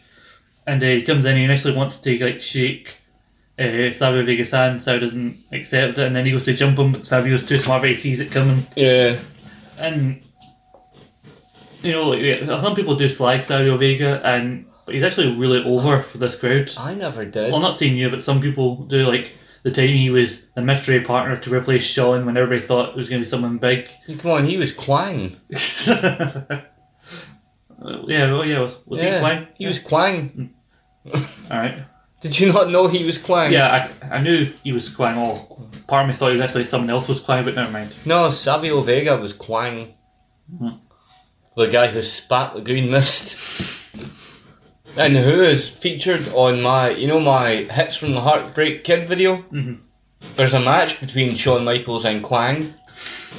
Fair enough. Shawn beats him. What do you think of Waylon Mercy's like intro like the line from that time from the start of the lives are going to be in Waylon Mercy's hands? I like it. I always thought it was very ominous type. Mm-hmm. You know, like you say, like I know I keep referencing Bray here, but it reminds me very much of, like you say, original Bray with his weird sort of, cult leader motherfucking. Yeah. I'm going to talk quietly to you because if I talk loud, you might not take me seriously and I might have to come to your house. And he's when you hit the camera, it slowly zoom out and you see like, you know what I mean? Yeah. Just look at you like, but he lives on through Mercy the Buzzard. Yeah, he does. So Savio, it's a weird start because Savio takes the bigger man down and tries to work the arm, like famously a big hot start move to the opening match. But with Anita got Mercy takes control and basically dominates Savio for a lot of this match. He even takes it inside, hits a slam on him. And it's true in this match we get a kind of a half and half screen with off the screen focused on the match and half focused on Doc Hendricks. Get used to these half and half things. It's going to happen a few times. And Doc Hendricks breaks They are most irritating. Doc Hendricks breaks the news that Owen Hart is not in the building. It's because his wife is pregnant and he's at the hospital with her. I don't know if that was legit why he wasn't there. I think no, it was kayfabe. It was kayfabe. I think originally his wife had recently given birth. Yeah. So I think that's why they used it. Yeah, they worked it into the story, but like the actual fact she was in the hospital was kayfabe. Like he said that no one had seen him. They'd seen Fuji, Cornette, and Yoko, but no one had seen Owen like all day, and they were speculating what's going to happen in the main event, the big triple threat. We should have just got Mr. Fuji to replace him. Yeah, I mean Fuji was a former tag team champion. They did, I think, a 3-on-2 handicap match when it was when he turned on Demolition 18 with Yeah. Powers of Pain, I think it He was. did. I have that one too. Was that a WrestleMania 5 maybe? Maybe. Nah. But It's one of those tapes I know I have, like I don't watch often. so then I think that starts the story through the night, like the idea of looking for a replacement for Owen. But so they're wondering like, oh, what's going to happen with Owen, and then they're like, well, I haven't seen Owen all day and all that.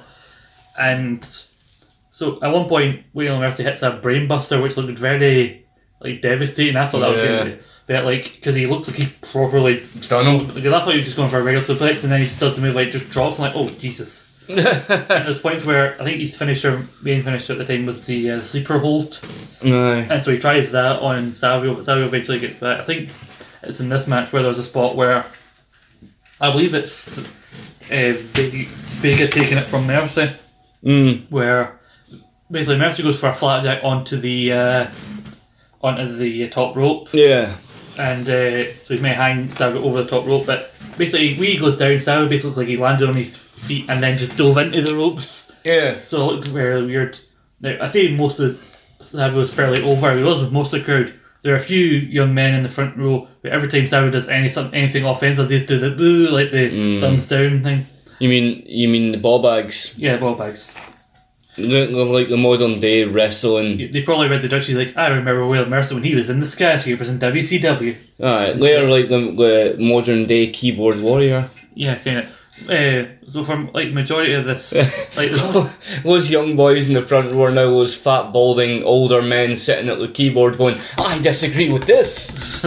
like, and everyone else is going, nobody cares.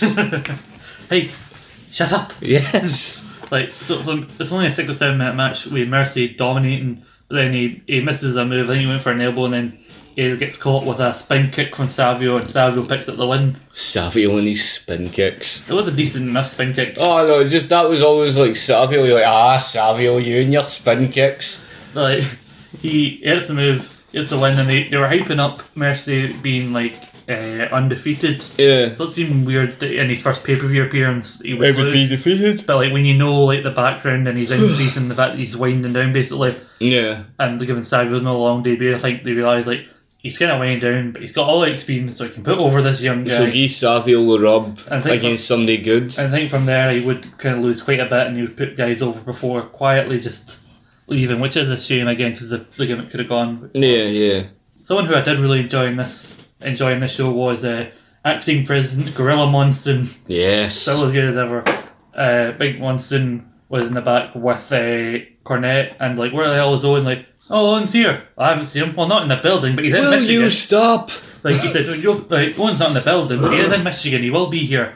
And Doc Hendricks keeps trying to get between them, asking like, what's happening, and Gorilla Monsoon basically says, well, it's been advertised, the triple header, it's going ahead, these people aren't going to be ripped off, we're still going to have the match.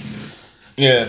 And this is the thing I'm talking about. While he's making this announcement, he's barely got a few words into it. All you hear is dun dun dun dun. He says music playing. Like, this is the kind of thing I'm talking about. It's going over his promo. Luckily, Monsoon is a naturally loud person, so you can still hear his promo. Yeah. But like, I'm more focused on fucking just listening to it says music. That's just how my mind works. You can't not focus on Sid's music. Yeah. You can't not focus on Sid. So yeah, like Monsoon and Cornette had a really good interaction, kind of like he did with Bobby Heenan. Like, you're just He's one we should definitely do a retrospective on. Who, Monsoon? No, Sid Or said and Monsoon. oh, whatever. But like, alright. I talked to last month. Only at the end of the last In Your House review that I remembered that Owen didn't actually compete in the match. He was taking. Yeah. And I remember like being annoyed because I was so excited. It's like, oh, we're gonna get to see a tag match with no more like lumbering big guys in the main event. It's gonna be we're gonna get to see Owen and Shawn tangle up, and then I was, oh wait, no, Owen's not in the match. And I was kind of sad. And also, is it weird that I was sad that I tweeted out the image of like the graphic for the match to promote this review, and it was Shawn in the graphic has the Intercontinental Championship with the white strap, but then on the show he has it with the black strap. And for some reason that annoyed me, and I don't know why. Maybe it's because I prefer the white strap than the black one, but It just annoyed you. It's one of those things, you don't have to explain why it annoyed you. It just annoyed you. It just did. It's like on Impact when they went and changed the Knockouts Championship just ever so slightly, and I went, nah, that doesn't look right. You know? Our second match is Psycho Sid versus Henry Godwinn, or the Hog Farmer as he just keeps getting referred to as. And the main build to this is basically both Ted DiBiase and Sid have been slopped by Henry Godwinn. We've seen at the last In Your House that it seemed like Godwinn was trying to, get a favour with DiBiase trying to get in the corporation. Yeah. But it didn't work out, so now Hog Farmer is a face coming out to his weird, pig noise diddly diddly theme. His pig noise diddly diddly. That's the best thing, you hear the and then you hear the... I sound more Irish than that. It sounds like Hornswoggle's theme song. But Hog Farmer's coming down the ring to deedly deedly dee music. And then Sid powerbombed Hog Farmer on the outside of the ring. Yeah. And it's a bit where after Sid got slobbers, did this infuriate Sid? He says that as it shows footage of Sid launching a bin up a flight of stairs backstage at Raw, yeah, I think I may have annoyed him just a little bit, Vince. I think he was slightly peeved. A little bit miffed. Yeah. And this starts a running theme here, and I'm not against it happening. The idea of the heel targets a body part on the face-to-face, it gets it worked over ages and have to fight back, and it affects their offense because they've got a really weakened body part. But this is the first of 3 matches in a row where this is used. Yeah. First up, in this instance, it's Henry Godwinn's back after the powerbomb on the outside. Yeah. Which becomes a big target of Sid, and you got DiBiase getting the odd cheap shot in. And you look at Sid, he's not he doesn't scream work over a body part type heel. He's just basically throw you about the ring type of heel. But you can't really do that with Henry Godwinn because Henry Godwinn in his own right is a big guy. Yeah, he is. Mm-hmm. No, I don't know what he is nowadays, but he was then. Yeah. And probably a very fat man now or something. And then Vince really over exaggerates his reaction to Sid going for an axe handle off the apron. When did Vince not? That's fair enough, but oh my God, it's an axe handle. He's gonna hit it, and then oh God, the first three part of it, he's gonna, and then Sid is just standing still on the apron waiting for Henry going Vince in his classic when a wrestler's standing motionless, he's gonna. He's gonna. Vince comes in, he's not done anything yet, and then he does the move. Take your pill.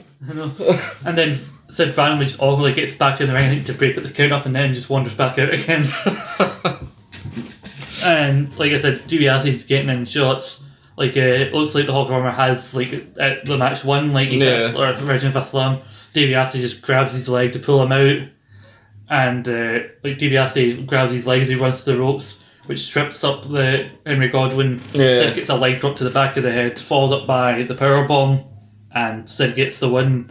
Kind of rightfully so, because Sid lost in the main event twice to Diesel. Yeah. And then he lost the IC title and IC title opportunity to Shawn a few weeks before this. Yep. So he needed a big win to still make him be feared as the big intimidating psycho man. So he got a big intimidating psycho man.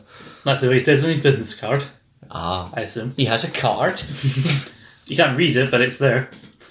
Because he only has half the brain that you do. Big intimidating psycho man, available for parties. And then after that, DiBiase wants to get some revenge, he wants to do some slopping. And then Bam Bam comes out, he still has his issues with the corporation, so he's sprawling with Sid. Then Kama comes out, and he holds Bam Bam's arms back, and DiBiase is going to slop him. Yeah. But then he and Sid are arguing who's going to do it, and then this gives Henry Godwinn time to recover. He sneaks up behind, and he just dumps the bucket onto DiBiase's head. And also, as we mentioned throughout the match,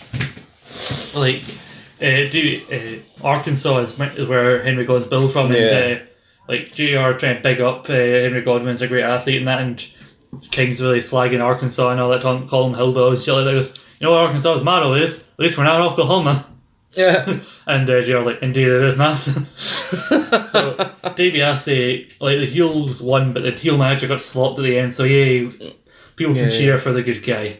And I'm glad I never did that when I met DiBiase. What, you throw a slop on? No, God, you remember when they threw that bucket of shit on you, man? You're like, yes, I do. Fuck off. Would have been any worse if reminded him that time he lost to Hogan. I wouldn't do that to him. You did do that to him. The tape did that to him. You brought the tape, so you reminded him. I didn't have anywhere he won anything. But then you see later on when the Superstar line, DiBiase is still on the phone, his suit's still covered in slop, which is a nice touch. So we go backstage, and again, Cornette's annoyed with Monsoon, but going ahead and and Monsoon makes a deal that says either you can have Yoko defend the title against the tag titles by himself against Shawn and Diesel, which Cornette is not agree with. Well, technically Yoko would probably count as 2, maybe even 3 people at this stage. Maybe even 4. I know. I mean, he's not 500 pounds. He's closer to 600 possibly at this point. Look at his him. arse is 500 pounds by this point.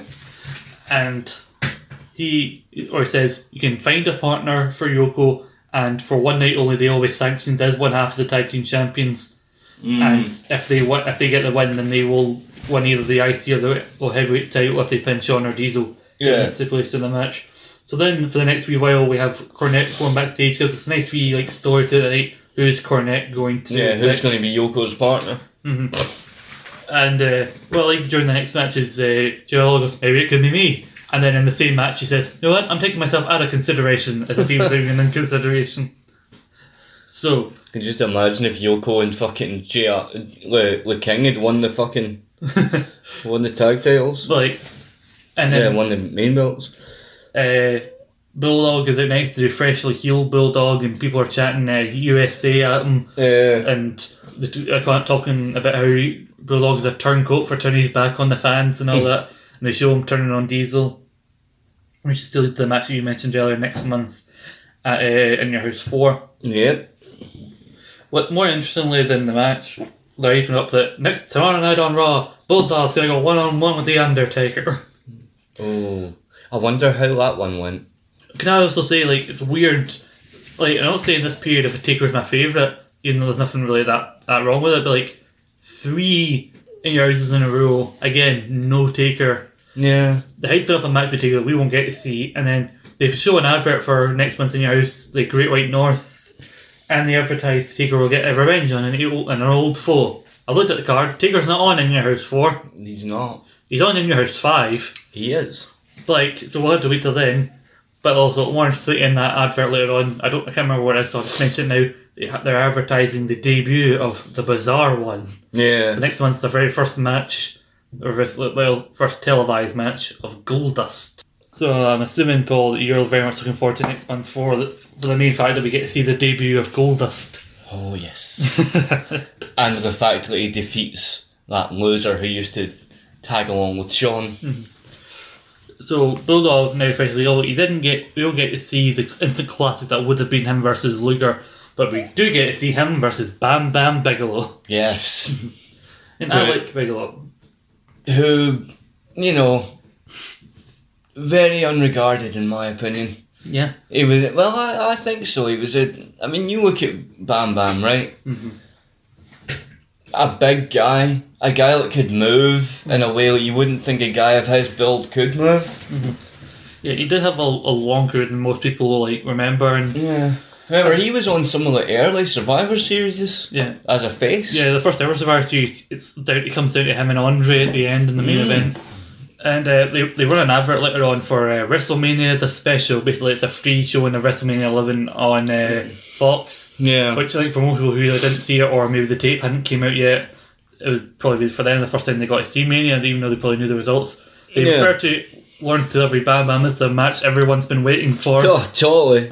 But, you think after that match, he was paid apparently quite handsomely for putting over Lawrence Taylor. Yeah. And apparently promised a big singles push because he was meant to turn face shortly after and leave the corporation, which he did. He did. But I don't think he got exactly the push he was hoping for. No. I mean, him v Diesel for the title probably would have been better because he can move better than fucking Psycho stick with the Bulldog. Yeah, but the sad thing about that is even though he was a much more capable wrestler than Diesel was, he wouldn't have won it.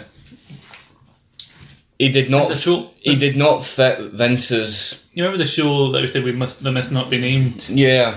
We talked about what if they got Vader and actually now I realise I think Bam Bam might have been employed by WCW, but if at the time, but like if Bam Bam was able to come in there against maybe Bundy or whoever it was, like Do you Bam, really I don't- think that could have saved that pay-per-view? I think Bam Bam was still more capable. He could still move better than most of those Oh guys. hell yes, but one match does not save a pay-per-view.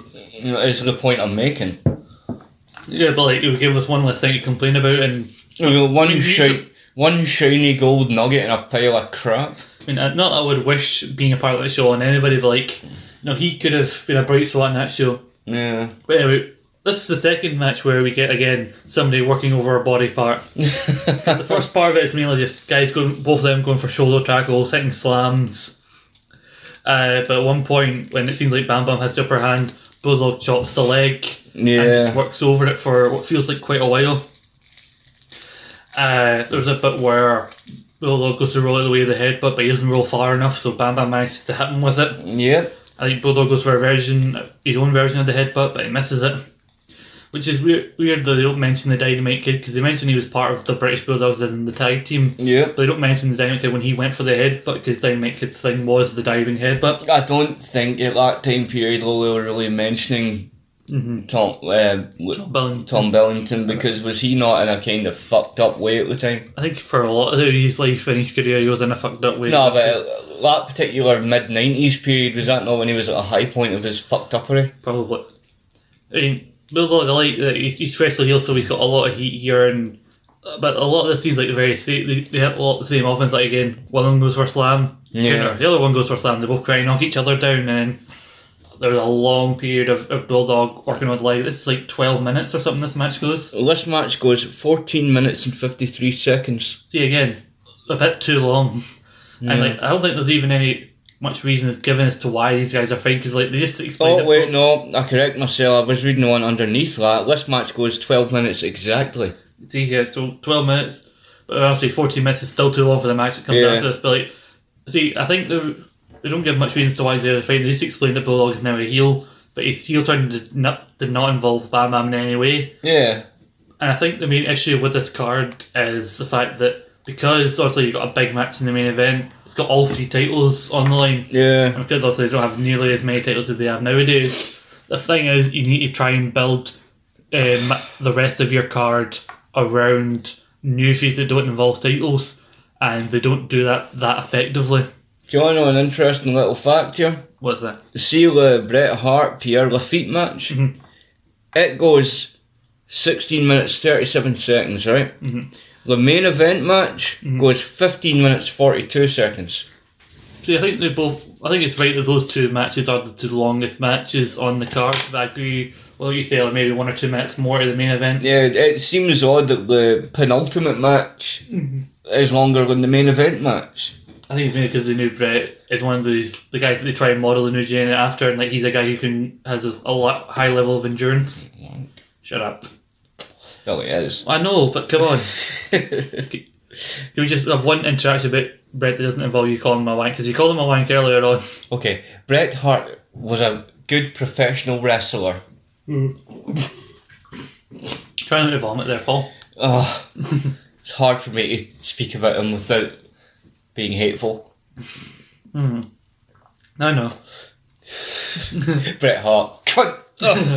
Oh, excuse me. Anyway, we talked about Bulldog though. Yes, we can. It's like it shows so much. I don't have much else to talk about. I want to try and stretch it out a bit, but like I don't have anything else I want to say. 'Cause Yeah, it was just to a be case fair, of like a couple of big spots, Bulldog working him over for X amount of time. running the power slam, which is his main like finisher. I always thought that a little weak finisher for Bulldog, if I'm honest. Yeah. Well, you want to hear someone like him have a big power move, so I don't see why the running power slam. Like Braun is a big guy; he uses the running power slam. Yeah. So guys of that ilk using that kind of move. What would you have had him do instead? I would have had him doing a more like. Well, I suppose I understand the running power slam because Bulldog was a powerful guy, but also an agile guy. Mm-hmm. But I think considering Bulldog's strength and bulk, it would have been better if he had a more sort of stationary power move. You know. Maybe now I think he used to do the delayed suplex quite a bit back in the day. Maybe that is his finisher because the idea of the blood rushing to your head and then some of the fall. So like the idea is the guy may be a bit too disoriented to know where he is to even think about kicking Like out. even considering Bulldog's strength and his ability for doing that Yeah. elevated standing And you said, like you said, you would be stationary just for doing that. But see, he was running Power Slam. See if he had that and made a little forward motion with that, and then turned it into something. Aye. That would have been pretty cool. Yeah, I have seen wrestlers do that. I think Matt Morgan used it where he lifts them up and then just flies them back down. Or he could have done a version of like the X type of beat downs where he lifts them up and then flips them around that way. Yeah, there's many ways they could have done it, but anyhow, I think Bulldog does struggle. He goes for a suplex at one point on Bam Bam, can't get it quite up, and then he just shows off his power where he just manages to get the big guy up.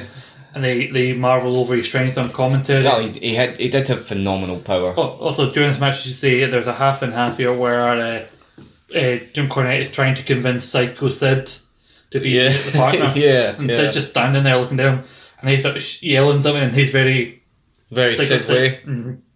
But you can't actually hear what he's saying in the commentary. It's like, what's Sid even saying?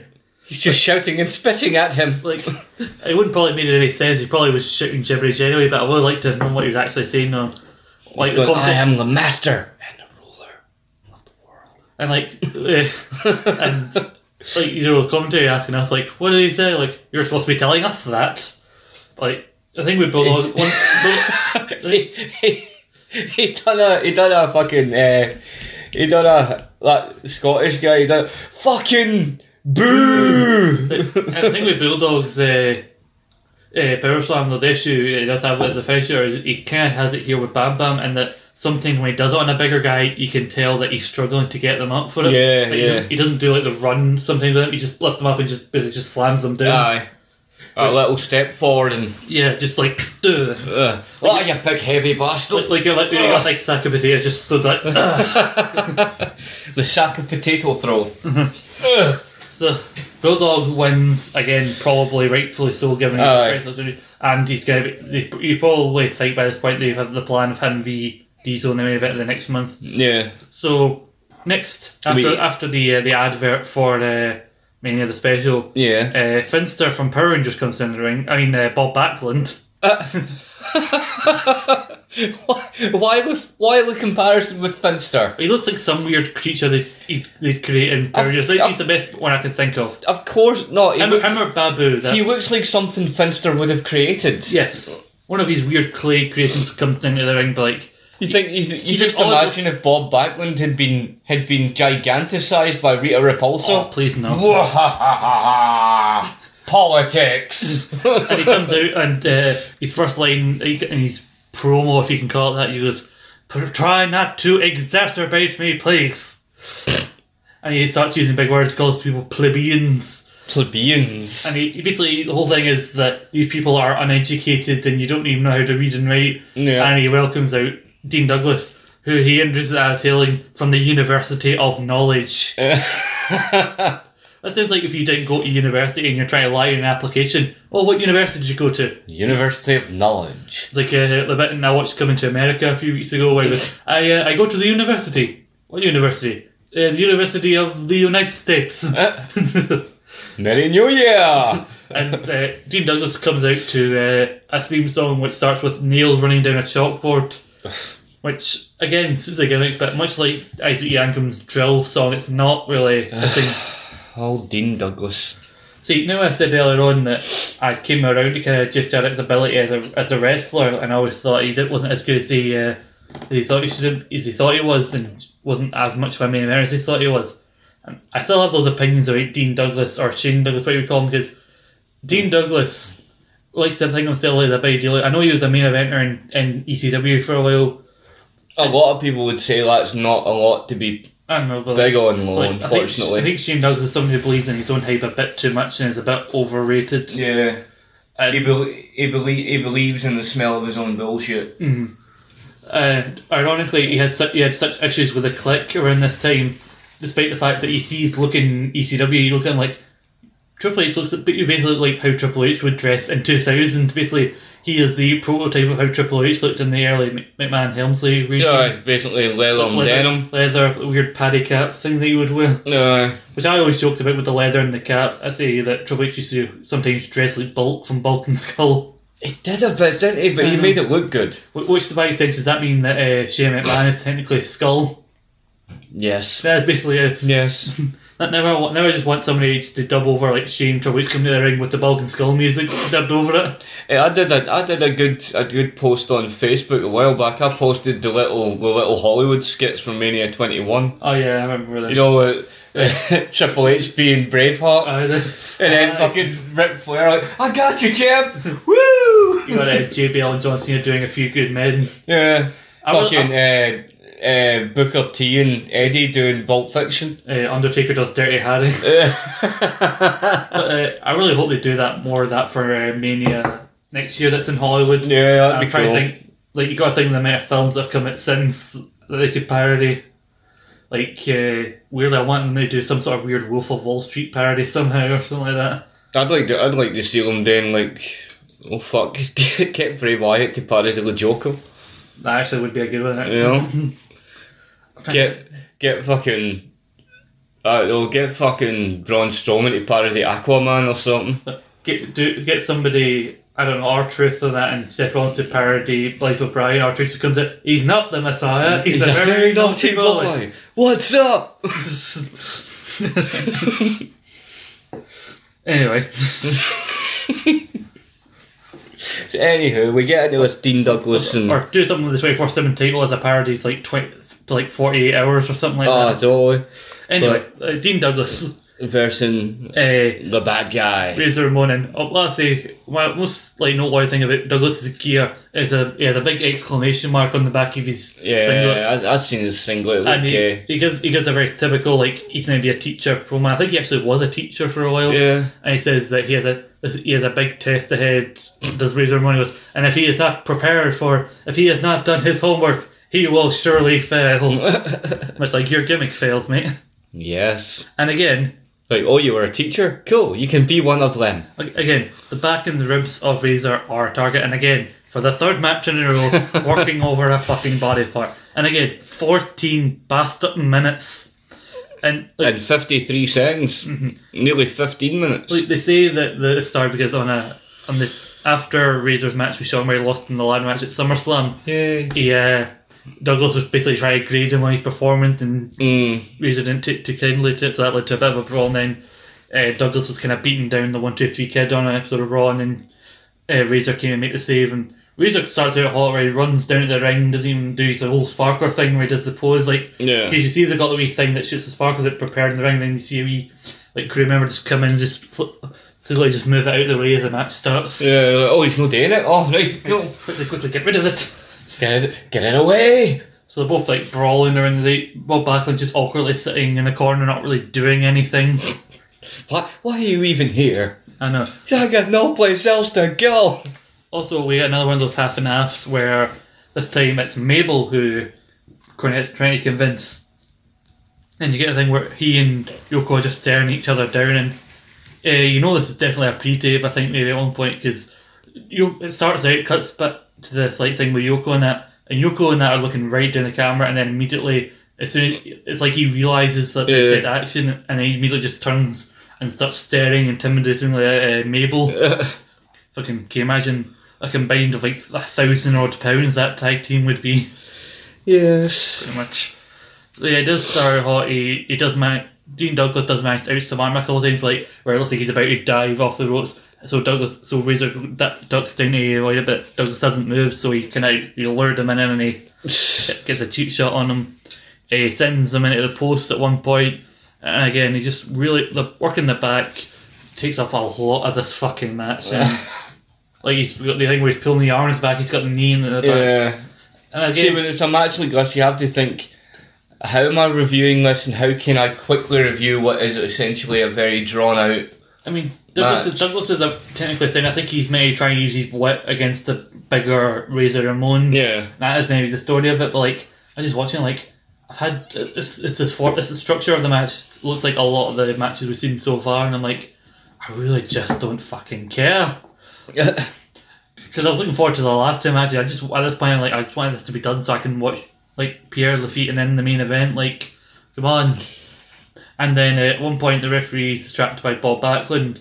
Razor's hit the razor's edge, and 1-2-3 Kid comes out and for some reason counts the 3. For some reason, and Ray pops, even though they know that's not bullshit. official. That's not official. Razor celebrates, turns around and sees the kid with a weird Karate Kid style, like weird headband for some reason. Yeah. And So that's what he did then. you know. And Razor just looks at him pointing out and just properly shoves him. He goes flying out. Fuck off. Get away!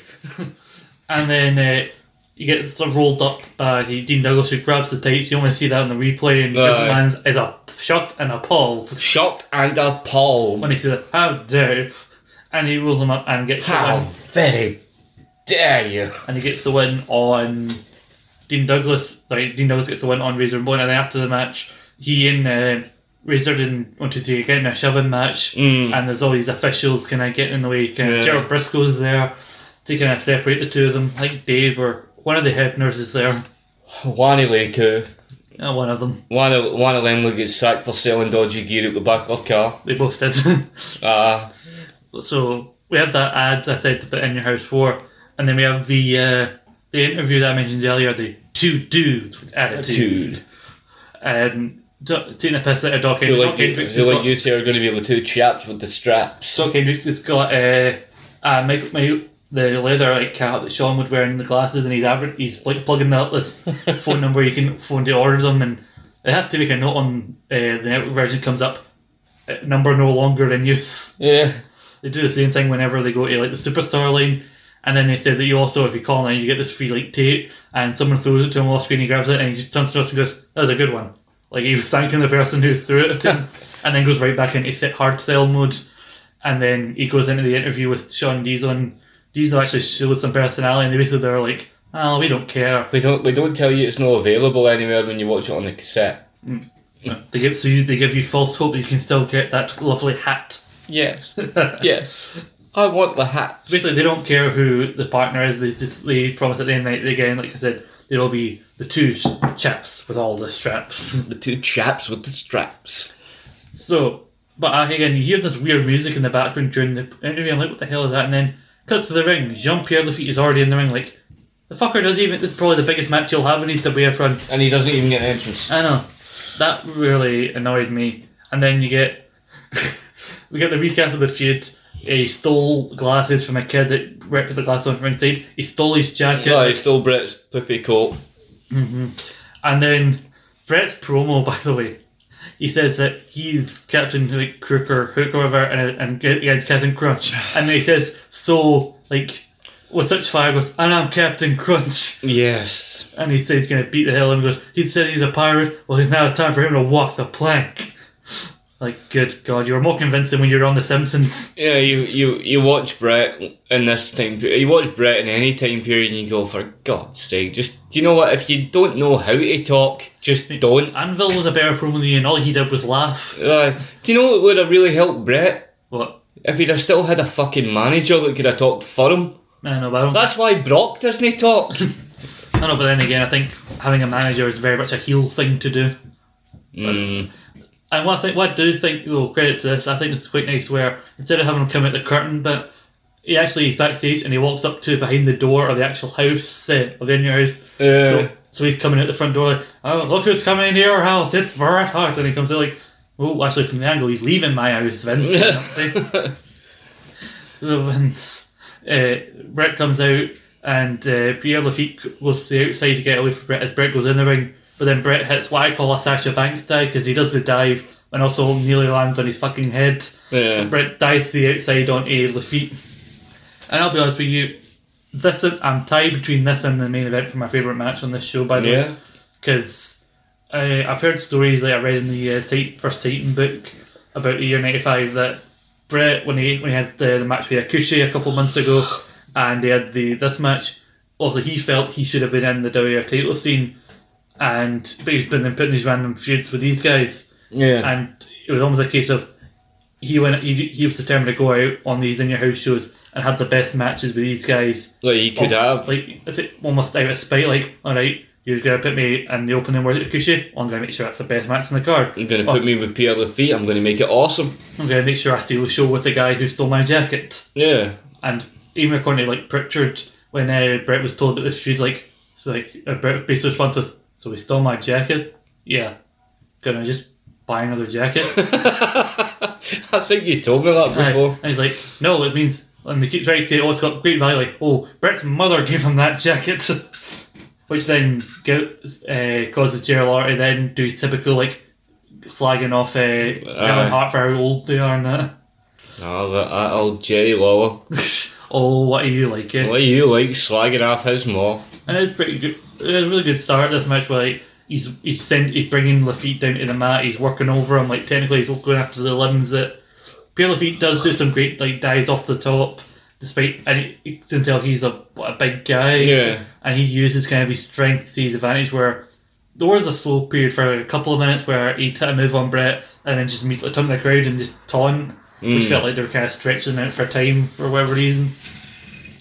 And but he does a leg drop off the top, which is cool. Doesn't get the win. He goes for the senton. Brett moves out the way, and then Brett's on the outside. He goes for the senton, and Brett moves out the way. So even though he's got the mat there, the mat doesn't look that thick, and there's concrete underneath it. So he just lands splat on the, which is very similar to the kind of bumps he would take as PCO because. The whole thing about being PCO is he said in the interview I did with him that he's always had kind of a high tolerance for pain, and that's the whole part of his thing where he's maybe this like Frankenstein character where basically like he takes these sick bumps but he gets right back up again. Like he's been powerbombed to the side, he takes like bumps off the apron quite a lot. He's still doing moonsaults at like over 50 years old. You never knock a guy that can still do it, man. Mm-hmm. Like he does talk about kind of. I did ask him about this feud, and he was like. He was very happy to be in a position like this. Did he have a similar opinion to the whole carry on about, so he stole my jacket? I don't think he really talked about it that much. Yeah. I think he may have just, in passing, just mentioned that it was a bit silly. Like I joked it was a bit of jacket and he laughed. And he talked about how, given that Brett's position in the company and he was one of like the top guys of that era and he's already a champion, so like he said it was like a big deal for him at the time to be put on pay-per-view against Brett. To basically be a pirate version of the Repo Man. Mm-hmm. And I joked to him because he has that eye patch. He wears an eye patch, so it's like really he's impaired. It's like he's only got one good eye to focus on his opponent, and he still wore that when he was in the brawl for all. And I joked with him like, "Oh, well, it's unfair. You were at a disadvantage. You only had one good eye." What did he say? Oh, he just laughed. And also a weird story now because he was in the Quebecers with Jacques Rougeau. He used to talk about how he and Jacques used to play tennis. Yeah. Like every now and then in their free time, and they were very competitive with each other. And he even talks about how Jacques injured his like shoulder one time during a game. Because he dove out to avoid losing match point. Yeah. Like he was that competitive. Like he was able to injure himself just to not lose the point. Yeah. And I laughed at that. And he got into quite a bit of trouble with the click around this time. Did Lafitte, and that's part of the reason why he left shortly after this. And in later interviews, he would be quite critical of the click. But I think he's kind of mellowed on it now. Yeah. And he said he said I had trouble with the click, but it seems like it doesn't bother him as much now. But I think part of the reason is. They had the issues because Jacques got in his head. Because Jacques wasn't with the company, but Jacques was promoting events in Montreal. And they had a house show in Montreal where the main event was Pierre Lafitte v Diesel for the title. Mm-hmm. And Pierre was going to be in the main event of a show in a month or so later on that Jacques Rougeau was promoting. Mm. And Jacques Rougeau got in basically Pierre's head and said that basically him losing clean to Diesel in Montreal would affect his reception when he came back in a month's sort of time for his show. Yeah.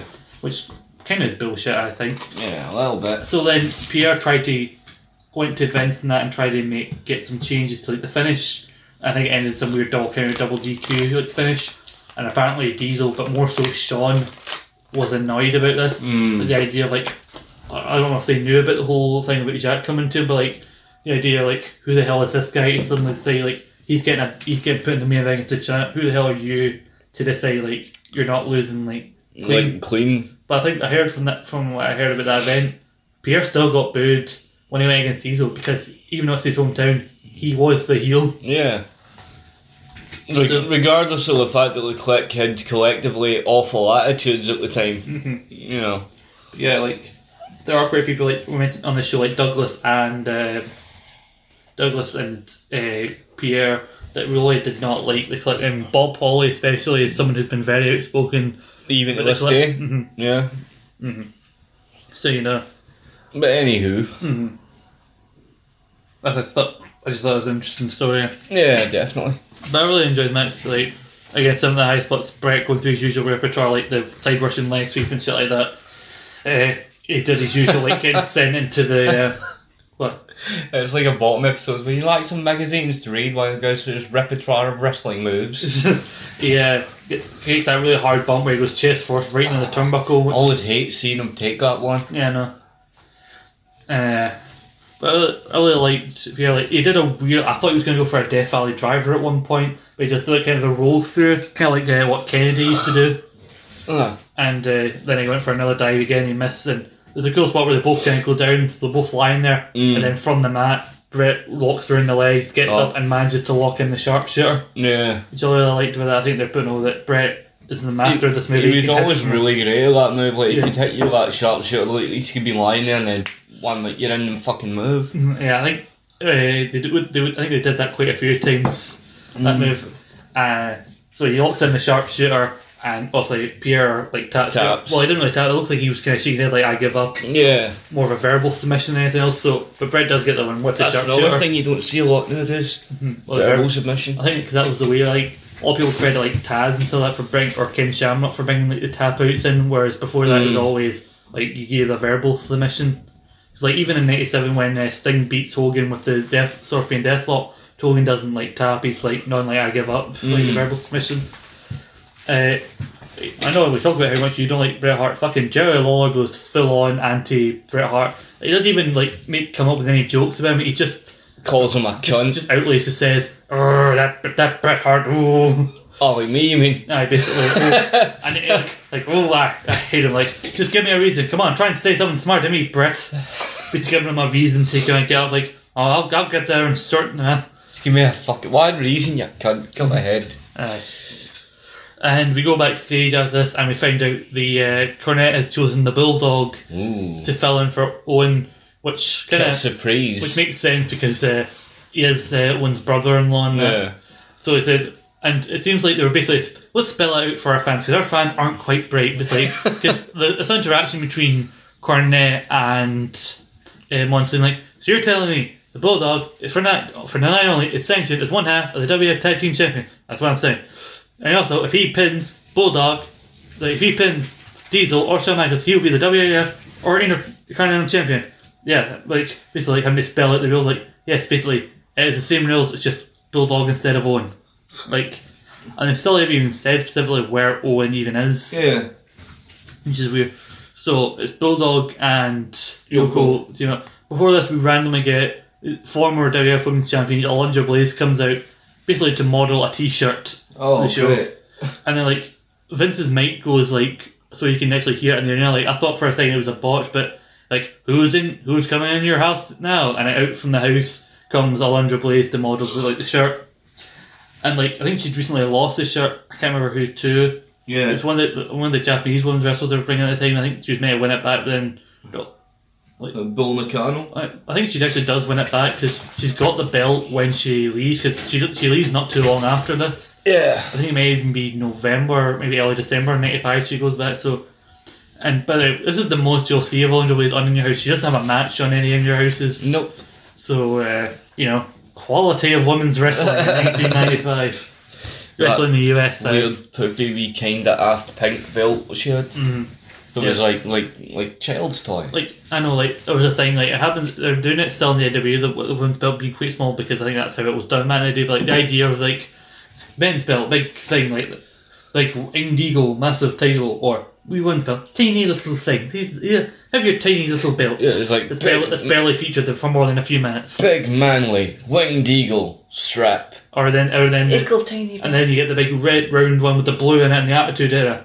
Still tiny little oval belt. Yes. Or if people refer to the Attitude Era one that Lee Cool Half, like the egg-shaped or something belt, or someone's called it. But then she goes back through the wee door as Yoko's coming through, and Jerry Lawler jokes, "You have to bring Yoko through the garage door."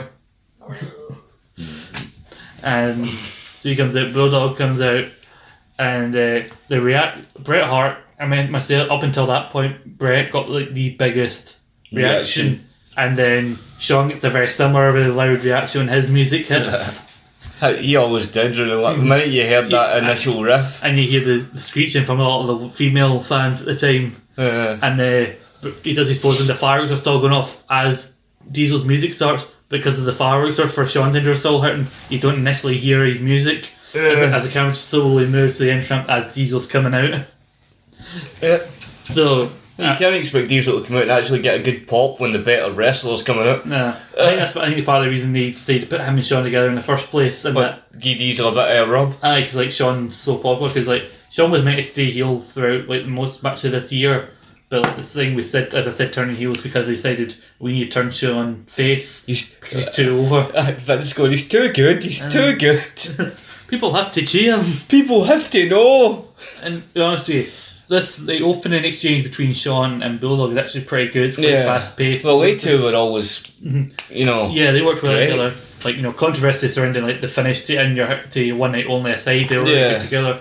Yoko gets tagged in, and Shawn does the whole like simulate the and Yoko looks at him to say like, "What the fuck are you? Are you taking the piss?" Aye, and I'll be honest with you, more so in this match than any we've seen so far. Yoko looked like he'd rather be anywhere fucking else. By the way, like, but in a ring with some competent wrestlers. But like he's looking like so because of his weight, he's looking something like, "I can't be fucked, man." Aye. And like, see, he was like, I'm sorry to cut in, but he was so like that in his later WWF career because, like, I think he had like 2 or 3 opportunities over the course of that to lose weight. They even said to him, look, I think like Vince and some of the higher ups said to him at one point, if you can get control of your weight, you could be back in contention again. Could we said in that review that we must not talk about, like, well, no, we must not name because we're talking about it now, but like, like in that. At that point, there was a point where he got fired mainly because he was trying to lose weight, and he did lose a little, but not enough. Though. He was getting to a stage where certain states could not legally allow him to wrestle. So that should be like, you know, so they're playing warning signs before that, but that should be the final like wake up call, telling you to lose weight. Vince, like I say, even said to him, if you could get your weight back to where it had been when you first got here, you could be back in contention. Like they were even willing to put him back into the main event picture if he'd have got control of his weight. Do you think there's a chance if he was around the Attitude Era and he got down to maybe 400 pounds, he could have taken the role of Rikishi that Rikishi played? Very possibly. Yeah. Yeah. Well, like, I did it for the Rock. Well, they were. They are really. I think they are brothers. I think. Well, or cousins. Cousins of some kind. Well, he's Anoa'i and all. They're both of the same family. I can never know what their exact relation is. Aye, but they're somehow related because he was his real name Rodney Anoa'i. Isn't it? Anoa'i. There is, I think, a story in one of the WF Confidential like videos where Rikishi's talking about Yoko. And he does say that Yoko gave him like this big check, like Rikishi and his wife when they had their first had their kids, could afford like a better house because the house they were originally living in was shit. And also Yoko being afforded to him was making good money. Yeah, so basically just wrote him a check to get a new house. Could maybe misremember, but it seemed like the exact details that I remember. He was very fond of trap shooting.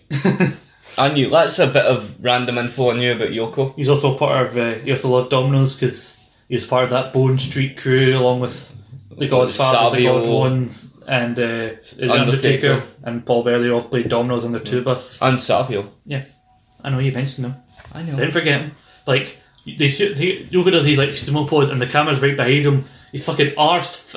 It's even too big for the full screen. You can't even see his full arse. You see that big crevasse. Fucking there's a full moon tonight. Jesus Christ. Oh no. You can barely just slightly underneath his legs. You can just barely see Shawn Michaels. But you mean between his calves? No, not between his. You couldn't see between his fucking. No, you could see between his thighs. That was it. You couldn't see between the thighs. And he runs. They run each other, and Shawn just slides between his legs. He runs on. And then he tags in Diesel. Diesel was, like I said before, he's properly fucked his squads. Like, he's performing a diving clothesline on a Yoko, sending him to the outside, and then there's a very awkward exchange where very slowly Mr. Fuji goes around to the side to distract Shawn, and then when Diesel's reaching for Yoko, but at first he can't really get him, so he grabs onto the hair, he tries to get him back in the ring, but then Yoko's grabbing his legs, so that allows Bill to get a cheap shot. Yeah. And then they try to work over Diesel, but there's a really cool point, and I think they done for like they do the similar spot like Eddie Guerrero doing off Big Show shows, but they had Shawn diving off the shoulders of Diesel on a splash on Bulldog. But then Shawn ends up being, because he's the smaller guy, gets isolated, and I think it's meant to feed into the idea of is Shawn the weak link? Like you said, yeah. Mm-hmm. But like, even though like I have the rather own was here, Bulldog is still very competent as a wrestler. So you've got the two really good like workers and the two big guys. Yeah. So it's a really good dynamic. You still have that same dynamic you would have had if you had Owen here. Oh, you've got the two wrestlers. Mm-hmm. You've got the two beasties. And Shawn does play like, a good like in peril face. Like, he does. Like because you've got like Bulldog getting cheap shots in when he's not legal, and then behind the referee have to pretend they've tagged him, but they actually have in the commentator. Like, I used to love that whole heel stick. Well, I did not see a tag there. Did you ever see that one and all? They would they would do that tag, you know, just when the ref's back was done, one of them would come in, and then once all the man who came in, one of them would go. I think there were times I don't even think they've seen them do the noise even. The referee just turned around, seen another one, and just accepted it and just assumed they'd tagged, I think. I used to hate that. Like, come on, you never saw it. Like, Yoko, I think there was an element of laziness in Yoko's part when he wouldn't lose weight. I think there's maybe a chance Yoko was meant to do it, but then he's like, I can't be fucked. Yeah. Doing it, making the noise.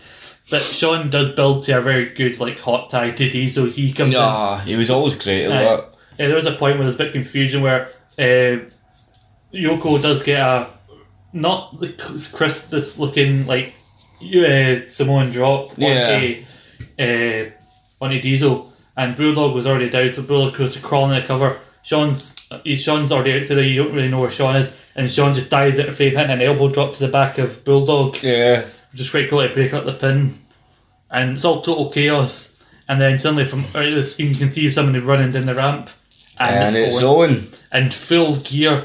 And somebody like, Shaka, it was a ruse. Say it ain't so, the bad guy's fibbed. I know. But it doesn't help though, because he goes right up to the top. And they're going, oh my god, it's on her. When dives off the top, boot from Diesel, lifts him up, jackknife. Yeah. 1, 2, 3. He comes in to get pinned. I know. Poor boy. Sat backstage all night, and he's full. Comes in, one powerbomb done. Oh, this is my moment to shine. I know. And he's maybe the fresher guy, and yet it's immediately just, well, fuck you. And I just love, like, I love both Jerry Lawler's reaction, like, wait, no. And then Shawn just celebrates, jumping on him, like, yes. Yeah. Something I do think is weird, though, is the celebration is Shawn's got his IC belt, and Diesel's got the world belt, but they've only got one tag belt. Yeah, that's strange. Like, there's a point where they're both holding the tag belt, holding up together. Well, it's kind of lopsided because Diesel's arm is stretched so much higher than Shawn's because he's so tall. I kind of have an opinion on that one, though. And then there's a shot where Shawn's doing his wee, like, pose. Yeah. And Diesel's lifting up both one of the tag belts and the world belt. But Shawn's got no tag belt of his own. I think that's a lot to do with that. Like, you know how they were like, the two chaps with the straps? Yeah. They didn't need to hold both the tag belts in that moment to show they were the champs. They were just like, do you know what? We've got this belt, we've got this belt, and we got this belt. Yeah. Fuck you. Because it seems weird. There were points where they're implying that if it was just whoever got pinned lost their belt and not the other guy. So it just seemed like, because Diesel got it pinned, suddenly like it seemed like they're implying, no, Diesel's just the tag champs on his own. But Shawn's still the Intercontinental Champion. Yeah. It just seemed kind of weird. You've done your part, wee man. Aye. Good for you. You get to keep your little belt. But that's how the IC belt is seen nowadays. Yeah. In my opinion. Like, I might briefly talk, it's weird off track thing about the IC belt. I remember when it came in, it was on Shinsuke, like the new design. I thought, I'll give it some time, it could grow on me, right? But then Shinsuke was barely on TV with the belt, and then Braun got it, like, it doesn't look right on Braun. Maybe it's just because of the size of it and that. And then Sami Zayn won it in that handicap match. And then I looked at it on him like, no, it's nothing to do with the guy holding it, it's just the design. The design is pish. I must say though, I'm pretty stoked that Sami Zayn's finally got a belt on him. A lot of people like are. Somebody saying like since he last like was NXT champion, I think it's over 1,000 days. Aye, but finally he's not just a mouthpiece, he's got a belt. Because like the whole thing was, all people were annoyed that he wasn't being allowed to wrestle, but I think like I was okay with it because one, he's a good like manager, and two, I think if they're concerned about him getting injured again, then fair enough. But then Like, somebody put this theory that I'd be okay with. Like, Sammy wins the title, and then for the next 3 weeks, he has Cesaro and Shinsuke helping keep Braun at bay. Yeah. Then it's just those two at Mania, and basically you have a China Ivory situation where in a couple minutes, just Braun gets him on his own, just murders him. Yeah. Doesn't even have to do anything. It's just power slam, then another one, then another one. Yeah. Just murdering. But so we get this match, and it's a nice, like you say, a nice Shawn and Diesel celebrating winning the match. Yeah. And of course, we know what subsequently happens. Yeah, it's unsurprisingly, they don't hold on to all the belts for long because the next night, because... They pinned a man who was not officially in the match. Yes, because Bulldog was sanctioned as one half of the tag champs, and while technically Owen is also a tag champ, he was not sanctioned. Aye, it was the match was then sanctioned to now be Bulldog and Yoko, and because Owen was not in the match, they said you pinned the man, so they were stripped of the tag team titles. Yep. So the next night on Raw, they had the Yoko and Owen against the Smoking Guns, and thanks to some miscommunication amongst the heels, the Smoking Guns would won their first of, I believe, 3 WWF tag team That's titles. very true. And we also had 3 dark matches at the end of this. Mm-hmm. We had Goldust versus defeating Bob Holly. Mm-hmm. We had Ahmed Johnson defeating Skip with Sonny. Uh-huh. And we had The Undertaker with Paul Bearer defeating King Mabel with Sir Mo. Again, what is the thing with having Undertaker just in the dark matches of these things? I really can't explain it. I mean, maybe the best explanation I can come up with is maybe they don't deem In Your House important enough to have someone of Undertaker's caliber on it, but then why would you have fucking Diesel and Shawn on it? I know. I I think the whole thing with the triple threat is you couldn't have expected it to last that long. I think the idea of all the belts is they realise like these pay-per-views aren't really drawn too well. Let's see if we can pop a rating with all the belts in line to try to build this whole tagline. But see, at the time that this went on, if you'd have had Goldust or The Undertaker on the main show, you notice how I'm avoiding mentioning Mr. Ahmed, but if you'd have had Goldust or Undertaker on the show proper, it would have been probably better. Yeah, and I think it was a big thing, but like, you can see what I mentioned about the ratings, the pay-per-view buys. The business-wise, it didn't make any improvement from the last In Your House, so overall, even though it was a good match, and given the fact that the buy rate wasn't improved and the fact that there were less people in the building and the tag titles were vacated immediately the next night, overall, it's really pointless at the end of the day. Would you like a little rundown of the other on-screen personnel list In Your House? You're just reading off the Wikipedia page. I am. We're all Wikipedia is referred to as the... I have, but would you like to know? On you go. Well, the referees involved in this were Mike Chioda, Danny Davis, Jack Doan, Tim White. Love Tim White. I was going to say, Mike Chioda with his fresh face and his little mullet that he had. But Tim White, he was best. Earl and Dave. And Dave. So, the merchandise hawkers, Tim White, who is, in my opinion, one of the best referees they had. I love Tim White. Knew how to take a bump that beard to get. Unfortunately, that was his undoing at the end. That was true. I don't recall what match it was he took the bump that unfortunately ended him. I think it was Jericho Triple H Judgment Day 2002 in the Hell in a Cell. Was that the one? Because like in the next Hell in a Cell, which has the next year against Nash, given the fact that one Triple H in the months before that had been quite cruel to referees, and in the last time he was in Hell in a Cell, Tim White got injured. The whole storyline was none of the referees wanted to officiate the match, which meant they had to bring in Mick Foley as a special guest referee. Yeah. Oh, and who was the ring announcer? Good old Howard. Good old Howard Finkel. The best and only goddamn ring announcer. There is no one. The best there is, the best there was, and the best there ever will be, I think. When I hear the term the World Wrestling Federation, I think of the voice of the thing, the World Wrestling Federation, Intercontinental Champion. No. The winner of the match, a new Intercontinental Champion. Also, I think.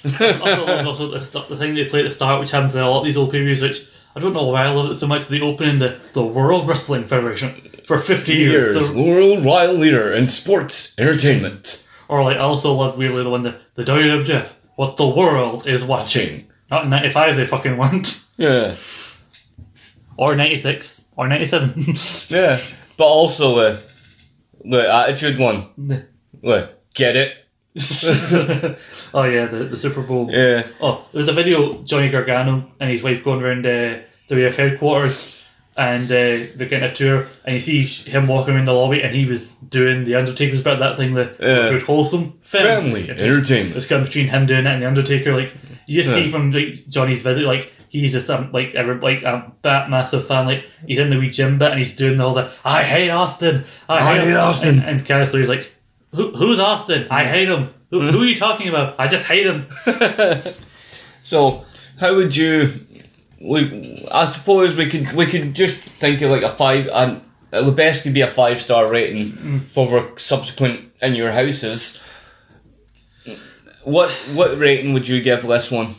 No, I liked Jean-Pierre Lafitte and the match, and I liked the main event, even though the result and overall didn't mean anything in the long term. And apart from the opener was good enough. Like, it wasn't a hot opener like the Hakushi Brett match. But you did say, well, apart from the continuous repetitive spots. Yeah, the repetitiveness of the middle portion, and also the fact that they didn't feel like they gave a lot of stuff time to breathe, like the storyline of choosing one's partner, interrupting matches. So would you say maybe like a 2.5, 3-star in the rating? I'd even say 2.5, maybe even 2.25, maybe. 2.25, maybe. And that is mainly because I'll maybe say 2.5 because of the strength of the matches that I did like. Yeah. Because it's not just a one-match show. The last two matches are great, and the first match, for what it was decent. Great. It was decent enough. That's pretty telling for the WWF at the time. You know, considering like your two, I suppose your 2 main event matches plus your opener are great matches, and the rest is just fucking filler. That is pretty much telling it. But at least the one good thing I can say about it above the first 2 In Your House we've done is that those 2 were clearly one-match shows, and this at least has 1 or 2 matches that are not just one. And I really felt like that's what we were going to get, that we were going to just get another one-match show. Yeah, and we didn't get that. It was a slight improvement, not a big improvement, but a slight one, I think. So well, there you go. As we're going on within your house, it's getting slightly better. I think once they finally stop giving them like numbers, and it's properly In Your House, this like post WrestleMania 12, I think is going to be where it really kicks off. What was the first In Your House they gave a specific title to? Well, I think they are giving these names, but they're also referring to them as In Your House number. Yeah. I think when they finally stop doing numbers and just give them titles, I think it starts with after Mania with the Good Friends, Better Enemies. Good Friends, Better. So that was In Your House 7. 6 or 7, yeah. That was 7. I think that is where things are going to really go, because then you're going to have that one with the international incident with the big 6-man. Then you're going to have Mind Games, and then Buried Alive. Ground Zero. Yeah. And then getting into 97, you're going to have like Bad Blood with Hell in a Cell, and the GX one that you mentioned. So I think 95, it's a rough go. I think it's more a statement on 95 than the New House. No, it's more feeling out, more like they've introduced this sort of sub-event. Yeah, and then I say 96, it's not entirely because of this, but I think once Shawn is in the main event instead of Diesel, Shawn is much better in that position. Yeah, he elevates it to a new level. Something I'm really looking forward to is when we get to Beware of Dog, with the whole thing where they had to retake matches and shit. And the false finish and the whole Bulldog one, no Shawn one. Yeah, also the thing with Shawn and that, there is some controversy surrounding Shawn and the next In Your House, which I'm really looking forward to, surrounding the Intercontinental Championship. Yeah, is that the whole... Him getting... we'll talk about more later. Yeah. Somebody pointed this out in a video I was watching. I think it was about the Hogan-Shawn feud, and he was talking about an example of Shawn's previous unprofessionalism. Yeah. And he said between 92 and 98, Shawn had 10 different title reigns between the IC Heavyweight Tag Team and European titles. Yeah. 6 out of those 10, he lost the title via vacancy. So his first IC title reign, he drops that cleanly to Marty, then wins it back. Yeah. Second IC title reign, he vacates because he's been found as having steroids, and that leads to the Razor Ramon vacancy kind of thing. Yeah. And the 2 IC belts. Really, and kayfabe, they said, Shawn's refusing to defend the belt, so it's been taken off him. Yeah, I remember that story. 94, he and Diesel win the tag belts. They get stripped because basically they won't put anybody over to lose them. He wins the IC belt off of Jeff Jarrett. Yeah. It's going to be the controversy where he vacates it next month that we'll talk about. Yeah. These tag belts he just vacated. So out of the ones I just talked about, he only cleanly lost 1 title so far here. The WF title he would win at Mania 12, he dropped that cleanly to Sid. Second title reign, he lost his smile. Yes, he vacated that one. And then there's he obviously... won the tag titles one more time with Austin, then would vacate them, and then Austin had to find a new partner in Dude Love. The European title, he lost in a match, quote unquote, to Triple H, and then he lost cleanly to Austin at WrestleMania. So three clean losses, I think. Out of 10 title reigns. Out of 10 times, 3 clean losses, 1 joke match with Triple H, and 6 vacancies. But also, there is always that ever-present rumour that if Shawn had been fit for Mania 14, he wouldn't have. Would he have dropped it?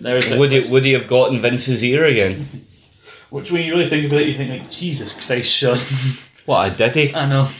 But I still loved him. But I think it'll make a great part of the podcast, maybe the discussion about it.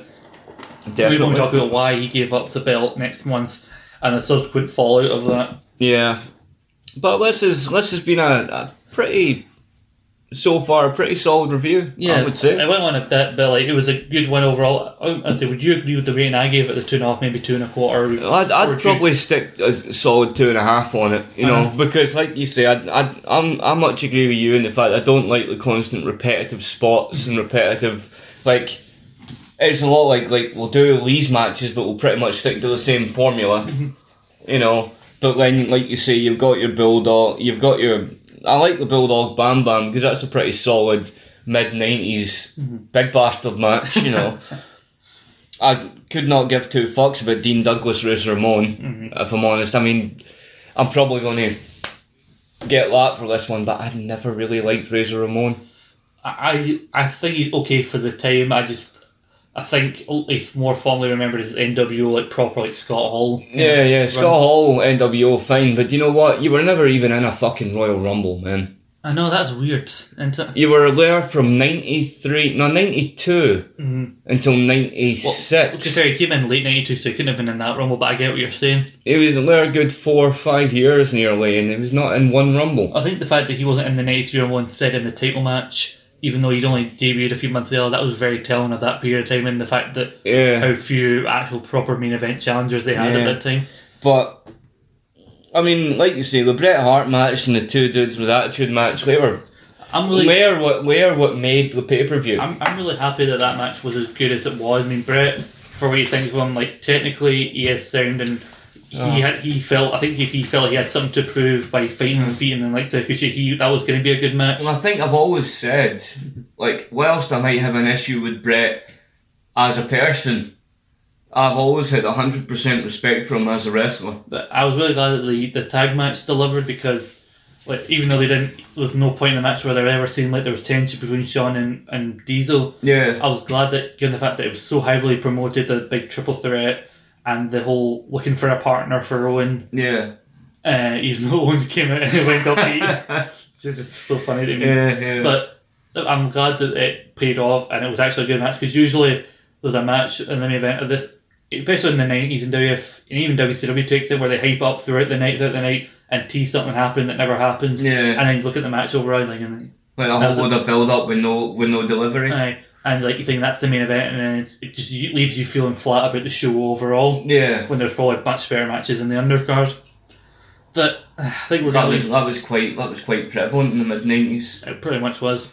We're going to leave it there for now. I said on Facebook, originally these were going to be monthly. I'm just saying now we're going to do them as often as we can, because I don't want to set to. Yeah. Well, I have 4. You've got 4. And it's only, we don't know when we're going to be able to do 5, but we're just going to work out a day at some point to do 4. Maybe that'll probably happen not until after WrestleMania. Yeah. Not until after Drew wins that damn belt. Next week, we're going to do a double feature, and my plan is, for now, to do... You have a plan? My plan is to do, basically, not a prediction, basically almost a preview of what's already been announced, or what is basically we know it's going to happen but hasn't officially been announced. Yeah. And maybe trying to guess what 1 or 2 more matches they could add to the Mania card is. But by the time we get to next week's episode, they could have postponed or cancelled the fucking thing because of this bloody virus. Yeah. So hopefully that is not the case. We'll end up having to do a retrospective on the fucking coronavirus. I'd rather not. I'd really rather not. I do jest. Well, Mania or not, I mean, we can talk about our disdain about Mania being postponed if that is the case. Well, if Mania is, we have got 1 weekend review. my newest edition. Oh yeah, we do have something very special planned. Like a few years ago, we did in honour of Mania, we did Mania 17 and 18 in reviews, and now recently Paul has gotten WrestleMania 19, and we've wanted to review that for a while. We have indeed. We were going to do it last year, but we don't want to make it any ordinary review. Oh no. Something very special we got planned, which I'm not going to tell you. No, we will keep that on the back burner. Keep that hush hush, because we've got a few weeks till Mania, so there's a chance you could hear that review very, very soon. Never play your hand. No. So, well, until next week, we'll at least have Fraser to come for us, even if WrestleMania is postponed. Yeah, you say that like it's a secondary thing. Well, at least if Fraser. Yeah, no, but I'm trying to, I'm saying if there's disappointment in that, that'll always be there to lift our spirits. Oh, yes.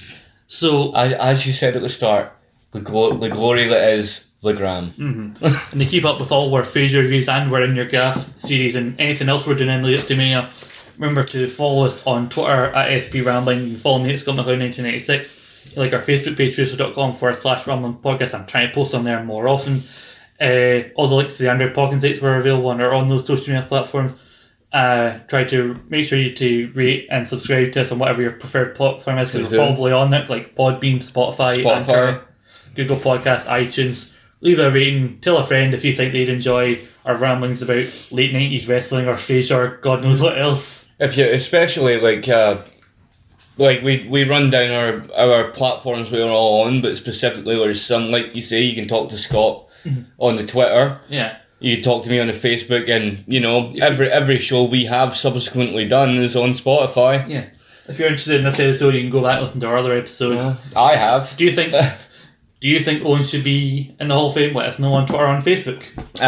Or any other weird opinions you got on wrestling or Fraser. I genuinely believe, and I don't want to be putting thoughts or words into people, you know, but I genuinely believe if you are a fan of wrestling, you'd want Owen in that Hall of Fame. Of course. You would, because he... No matter what era you're born, if you've seen any of Owen... Yeah, he deserves it. Mm-hmm. He definitely deserves it, so, you know, shout out to Owen. Mm-hmm. Rest easy, man. I was going to say, that was going to be... I was ready to just saying off and I realised we haven't even thought of an outro for this. And I'm trying to think, who on this In Your House have we not used yet? Who have we not used? Who have we not used that has a good theme song that we can use? Have we used Owen? I think we did. We did use Owen. I think we used him for the first one because he was in the tip. I think then Sean was used at the end because it was in With My Baby Tonight. I think was used at the end. Yeah. We could use Sean's theme song. Is that too obvious? I was going to say either Sean or Bulldog. Do you know? I'd say Bulldog because I mean he has just been put into the Hall of Fame. I remember watching his entrance for the show. I'm like, Jesus, I didn't know Bulldog came into the Corkmaster theme song. Yeah, although don't use his final theme song. No, I would never dream of it. Ruff. Well, bark, generic rock music, bark. And Jim Johnson, you've done it again. So, until next time, where we'll have Fraser and maybe WrestleMania to talk about, please enjoy the music of the latest Hall of Fame inductee, the late, great British Bulldog. Because he's bizarre. Bizarre.